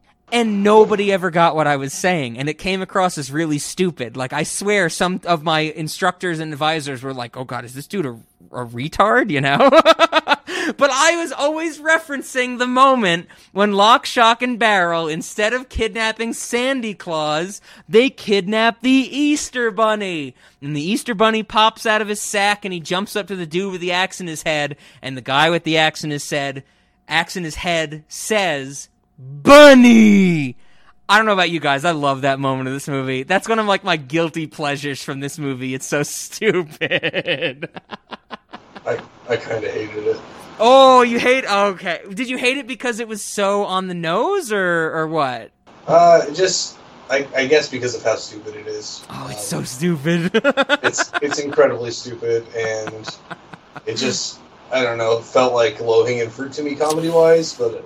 Yeah, I get what you're saying. Zach, did you like that moment? Is that your favorite moment? I like that moment. Bunny. I like the whole Bunny sequence where Jack apologizes to him too. It's like, I'm sorry. I'm so sorry, sir. Take him home and then get Sandy Claus. Yeah. And it even says apologize to him again or something. Yes. Oh, I love that moment. Ben, I know from a lot of our other discussions, I get why you dislike that moment, but that moment, I think Zach and I are in the same boat. That's just so dumb and on the nose that we can't help but laugh at it. Speaking of which, I wanted to ask you guys, do you guys know the other holiday doors that exist in the hinterlands. And yes, that location with the circle of trees to the holiday doors, they're called holiday doors. They're called the hinterlands. Do you guys know the other holidays that are listed in that circle of trees? Was one of them St. Patrick's Day? One of them is St. Patrick's Day with a big 4-leaf clover, yes. One of them, of course, is Easter, because we mentioned the Easter Bunny. Christmas and Halloween Town are crossed off the list immediately, because that's where this movie takes place. We're missing a few. Do you guys know the others? There's 2 we haven't listed. Thanksgiving. Thanksgiving. Oh, shit, there's 3 we haven't listed. I even missed that on my own. It's Thanksgiving, absolutely, with the turkey. We're still missing 2. Oh, God. One's a romantic holiday, if that gives you Valentine's hints. Day. Valentine's Day, Yeah, okay. And St. now, Patrick's Day? I already said yeah, that. Ben said St. Patrick. There's one left that is very, very contentious in the fans' base. And you can only see it for a brief moment in the actual movie. It got a lot more notoriety in the video games as well as Kingdom Hearts. It's a national holiday. It celebrates a nation, if that gives you guys any clue. Is it the 4th of July? 4th of July, Independence Day, yep. We have a big firecracker on one of these trees that you could apparently go into goddamn Independence Day town. That is probably a scary place. I would not want to go there. I think I would like to go to St. Patrick's Day town. There's got to be a lot of good booze there, right? Yeah, it's probably not green, though. Do you think that should have been the sequel? Jack goes to St. Patrick's Day town and gets drunk as hell? I mean, they could have just done Oktoberfest in Halloween Town. Oktoberfest, that's a good point. Okay, another thing I wanted to mention, this is for Zach. I mentioned it briefly earlier. We get the great character, which does appear in the Kingdom Hearts games, which I absolutely love. He's so minor. Zero the dog. Jack's little dog. Ghost dog. Now, Ben, before I get Zach's thoughts on this, I just want to relate to you. There was an episode that's come out a few weeks prior to this, one of our near end of the 2001 Fort year. Zach and I discussed a movie called The Others. And it was a landmark moment because we actually did an episode inside of an episode. Like the theme song music plays again in the middle of the episode. It's a really crazy thing that I hope people liked. But there's a moment where Zach and I just say the words Ghost Cat to each other and then giggle for 90 seconds straight. Like Zach and I lost our minds about Ghost Cat. I don't know if that explains it to you, Ben. I just wanted to let you know that was a thing. Zach, what are your thoughts about Ghost Dog? Nowhere near as interesting as Ghost Cat. I mean, but the funniness of Ghost Cat, which just once again to recap our audience and for Ben, it's a haunted cat, demon cat that haunts Washington D.C. and is able to premonetize, like Minority Report style national tragedies. I think something like that. Ghost Cat was wonderful. Ghost Dog is good dog. Ghost Cat is demon cat. Ghost Dog is good dog. Zach. Zero's a lot of fun, but Ghost Cat. No, you didn't. Talk about ambiguity again. You Ghost didn't Cat. latch onto that. You didn't latch onto Ghost Dog at all. Okay, that's fair. I kind of feel the same way. Ghost Cat is almost incomparable. I think then the only other thing I wanted to mention, the last little bit of this movie, is that I really love the end. Just to maybe put the bow on this, because you guys have thrown it over to me. I think with everything I've said about the theme of this movie, my favorite ribbon on top, my favorite cherry on top, my favorite bow, whatever you want to call it, is that when we get snow in Halloween Town at the end. I think that's the best encapsulation of combining fields of art rather than using one to take over the other. That Halloween Town gets to experience snow, and we know at the end of the day that Halloween Town has been forever changed by Jack's foray into another field. What do you think? That's poetic. Have I exhausted you guys to your extent? Have I ran out your stamina bars? Well, with that all being said, I'm so glad we got to start off with the Henry Selick series. We are out of the 2001 Fort year. Not that I didn't love it, Zach. Don't get us wrong. But that brings us to our questions. Cinemodities in late night. I think I'm not going to be surprising with any of these, so I'm going to throw it over to you guys first. And Ben, I want to know, Cinemodities and Late Night, and also, if you can answer these questions by also throwing into our audience, do you think this movie sucks a lot of dick anymore? That's the arc of this episode everybody's waiting to hear about. Okay. All right. Cinemodity. I guess. It's a little odd. I don't know. I'm not feeling too strongly one way or the other about that. Okay. Late Night. It's still going to be a hard no for me. Is that because it sucks a lot of dick? I think it sucks a medium amount of dick. Damn. I think that there's an appropriate level of story depth that when you really get into it and break it down, you can have a good interaction with somebody watching this movie. But if you're watching this movie to just watch a movie and chill, it's not interesting. Ben, I think you're hitting the nail on the head. This might be like one of your prime motifs for Cinemodities, whether it be on the main feed or the Patreon. I feel like most times we talk about something I choose, you say, I really fucking hated watching this movie, but I liked talking about it. Yeah, that's definitely pretty common. Okay, right on. We definitely have different tastes in movies that are enjoyable to watch, to some degree. Yep, I mean, that's the truth, yeah. There's some overlap, but it's not by any means the bulk. Yeah, and as we know, the primary overlap is that we both think Southland Tales is a masterpiece and is the greatest movie ever. Okay, Zach, what do you think? Can't even say that with a straight face. Zach, Cinemodities and Late Night. No, when it comes to Cinemodity, Late Night status, Late Night, I'm going to say no. It's too ubiquitous unless you can somehow find someone that's been like living deep in the annals of Halloween Town that has not seen this film. As for Cinemodity, it has to be a yes. It's too unique. There's never been anything quite like this. And it's probably even like things that are like obviously the rest of the series in the Henry Selick series. You're going to be hard-pressed to find something that duplicates this in this series or just outside of it. It's a work in of itself. Fair. No, okay. Well, and like I said at the start, this is not going to be a surprise. Cinemodities for Rob. Oh, yes.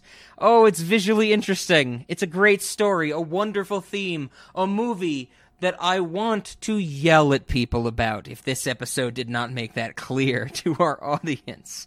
And Late Night, absolutely. Zach, I know that we've said a lot about the one of the creeds of late night movies is that you cannot watch this as a rewatch for all parties. You should definitely be showing it to somebody who has never seen it for the first time.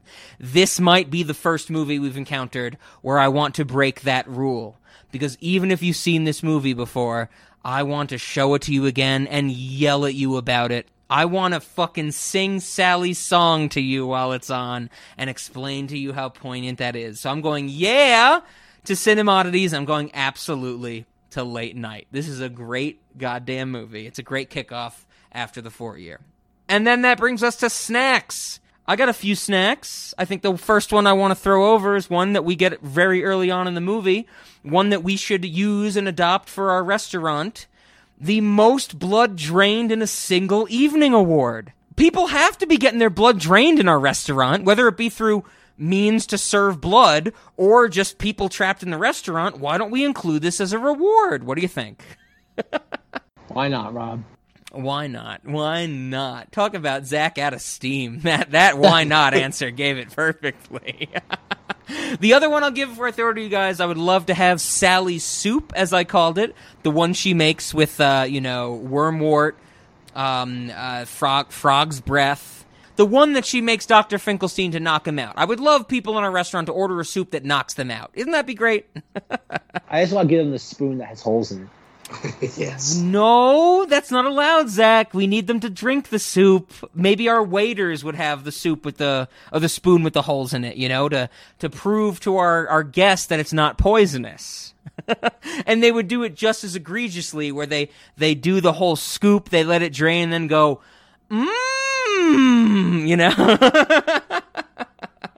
Okay, what did you guys have for snacks? I got a few more, but I had to throw it over to you guys. What do you got for snacks at the restaurant? I'm excited for this one. I want to eat Oogie Boogie.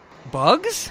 I just like, he looks delicious. Like I don't in bug form or in sack form? in sack form. Like he looks like a giant, just like pillow of candy. Ben, are you understanding this? Zach is like, I want to eat a burlap sack? Are you with me? Yeah, that sounds really weird. What are you saying to us right now? In a burlap sack. Yeah. Zach, this is out of nowhere. I never expected this. I thought you were going to say, let's eat some candied bugs, which we've talked about plenty of times before. But what do you... Do you think you have teeth strong enough to chew through a sack? I'm just, hey, man, I'm leaving it, much like Rob's dislike for this film, I'm keeping it ambiguous. I'm just saying, I think for some reason, I think it's the neon coloring. It's just very exciting, and I think it would make a fantastic snack. What's in the burlap, or what? Even if it's just made to look like that. I remember back in the early days of Cinemodities, it was the idea of making baked goods in the shape of these characters, or specific characters and objects from the film. Heck, it can be that. Heck, it can be a burlap sack that's neon green. I'm just intrigued, and I think we should go down that path. I'm going to put what you said in the spreadsheet, but for my own well-being, for the rest of Cinemodities, I'm going to think to myself that you want to serve people a burlap sack, not that you want to eat a burlap sack, because that's how you phrase it, and that's really weird, Zach. All the above. I'll take it. Oh, no. Okay. This is what 3 hours of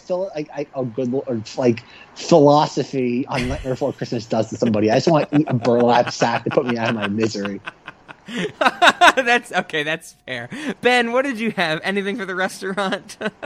I kind of like the frog juice or frog breath, and I also I'm intrigued by this butterfly in a bottle thing. Oh yeah. I think we could put any number of things in bottles, as Rob knows, and really I guess I'm sure the audience knows now too. I like to take things and then just shove other things in there, and so here we're gonna have like snakes in a bottle. Worms in a bottle, boobies in a bottle. I thought you were going to say, Ben, that you like the fact that Jack opened up a wine bottle and like the vapors came out and formed a butterfly. I thought you were going to say, we like that because we've seen Finn and Jake in Adventure Time open bottles and vapors form different things. Well, yeah, that's true. Another Adventure Time crossover, but you're going straight on for, well, fuck it. Like, let's just drink this shit. Yeah, well, I mean, whatever you want in a bottle. Just, like, maybe they could even order, like, special things, like a family photo in a bottle. Like, you give us the picture, we make it happen, that kind of thing. Ooh, I like that. Okay. Right on. I think speaking of that, I just want to say fog juice, because you mentioned the frog's breath. I would love to not only use fog juice to cause fog, I really want to know what happens if somebody drinks fog juice. Probably a lot of farting, I would imagine. And yeah, that's what I was thinking. Are your farts going to give off vapors? Like, is this going to be the goofiest nonsense we've ever seen? It's definitely some intestinal discomfort, coming their way. Yeah. Something else, I think we should have a store in the Cinemodities restaurant that over commercializes whatever we want at any time. Just like pick a movie and we'll just like fucking stock the shelves with action figures that don't make sense from that movie. Like really minor characters. Like background characters, like people that you see behind the yellow tape at a police crime scene, just like action figures from the movie. Like that kind of thing. See, Ben, I know you're describing something very comical, and I appreciate it, but when you say we fill the shelves with background action figures, Zach is going, that's just the life of a Star Wars toy collector. Am I wrong, Zach? Nope. Oh, that's good. I like how Ben's essentially just describing like an outlet warehouse for like toys. You know that character you saw on screen for 3 seconds? Fucking 80 of those on the back shelves. Do it. Ben's like, have you ever seen Ollie's like bargain outlet? I want that in the Cinemodities restaurant. Oh, that's good. I think the only other one I had is a big one. We've been mentioning, Oogie Boogie's lair, the whole roulette wheel mixed with the molten lava at the middle, the cards coming up and shaking their knives, the slot machines that shoot guns. I want that whole thing, like booby traps and all, death devices, booby traps and all, in the Cinemodities portion of the restaurant. And I want to even go as far to say, get rid of any stupid fucking McDonald's-type play place we have. Just put this in there. Hell yeah. What do you think? So we're not going to play place. I think a little more dangerous of an attraction because of, the bacteria petting zoo isn't dangerous enough in the Cinemati's portion of the restaurant. But I think Oogie Boogie's Lair would be a really cool addition. Yes, but do not take anything out. Okay. Yeah, Zach doesn't like removing. Okay. That was all I had. Any of you guys had any other final snacks or anything like that? Nope. Nope, I'm good to go. Okay, well, then, that brings us to 3 things. 1, easy, next week, next film in Henry Selick's filmography, James and the Giant Peach. Can't wait to get to that one. I am a huge fan of that movie. Can't wait to hear what Ben and Zach have to say about it. The other thing, once again, just to make sure everybody knows, if you want to hear a little more detail and a little more content about what Henry Selick has done prior to The Nightmare Before Christmas and what he was unable to do after Coraline, Ben and I discuss Henry Selick to great detail over on the Cinemodities Patreon, which I recommend everybody goes check out, not only to support the podcast by subscribing, but also to get extra content that they can listen to, one of which will benefit this series. Ben, anything you want to say about the Patreon?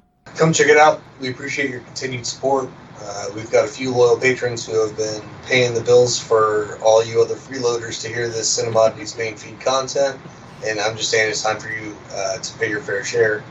But no, in all seriousness, come check it out. We really do appreciate any and all contribution that you feel is worthwhile to give to us for what we do.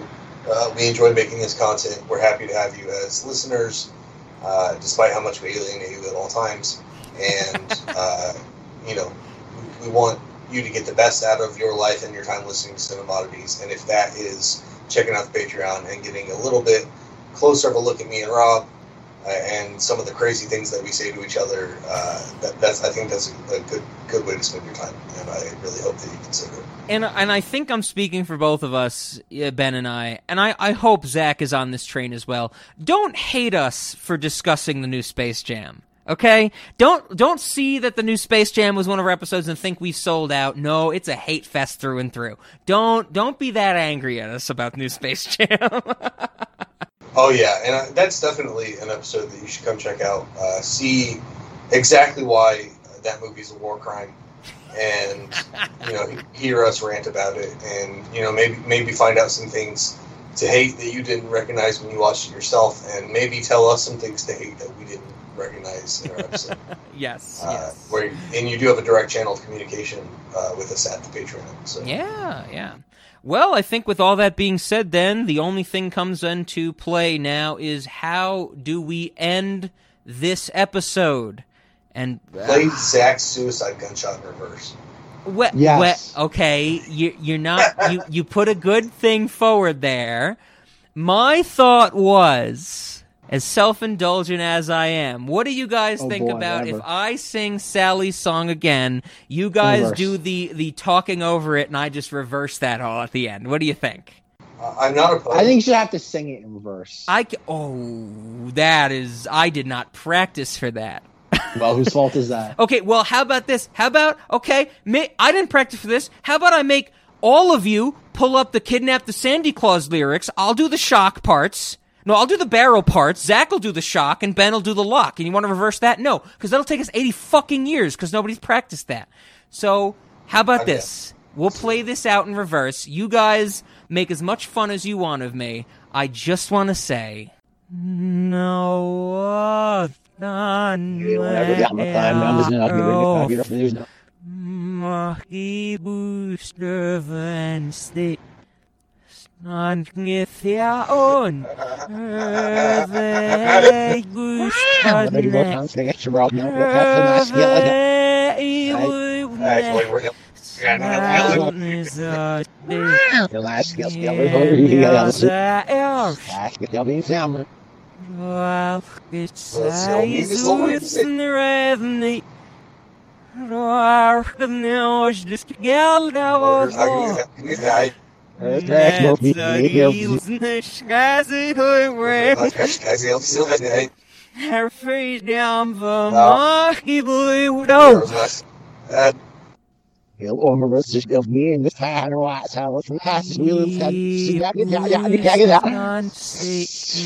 ja. Schrijven naar jouw meeting als not. Else mouse near sweet down at it. My hoofd nearly fell.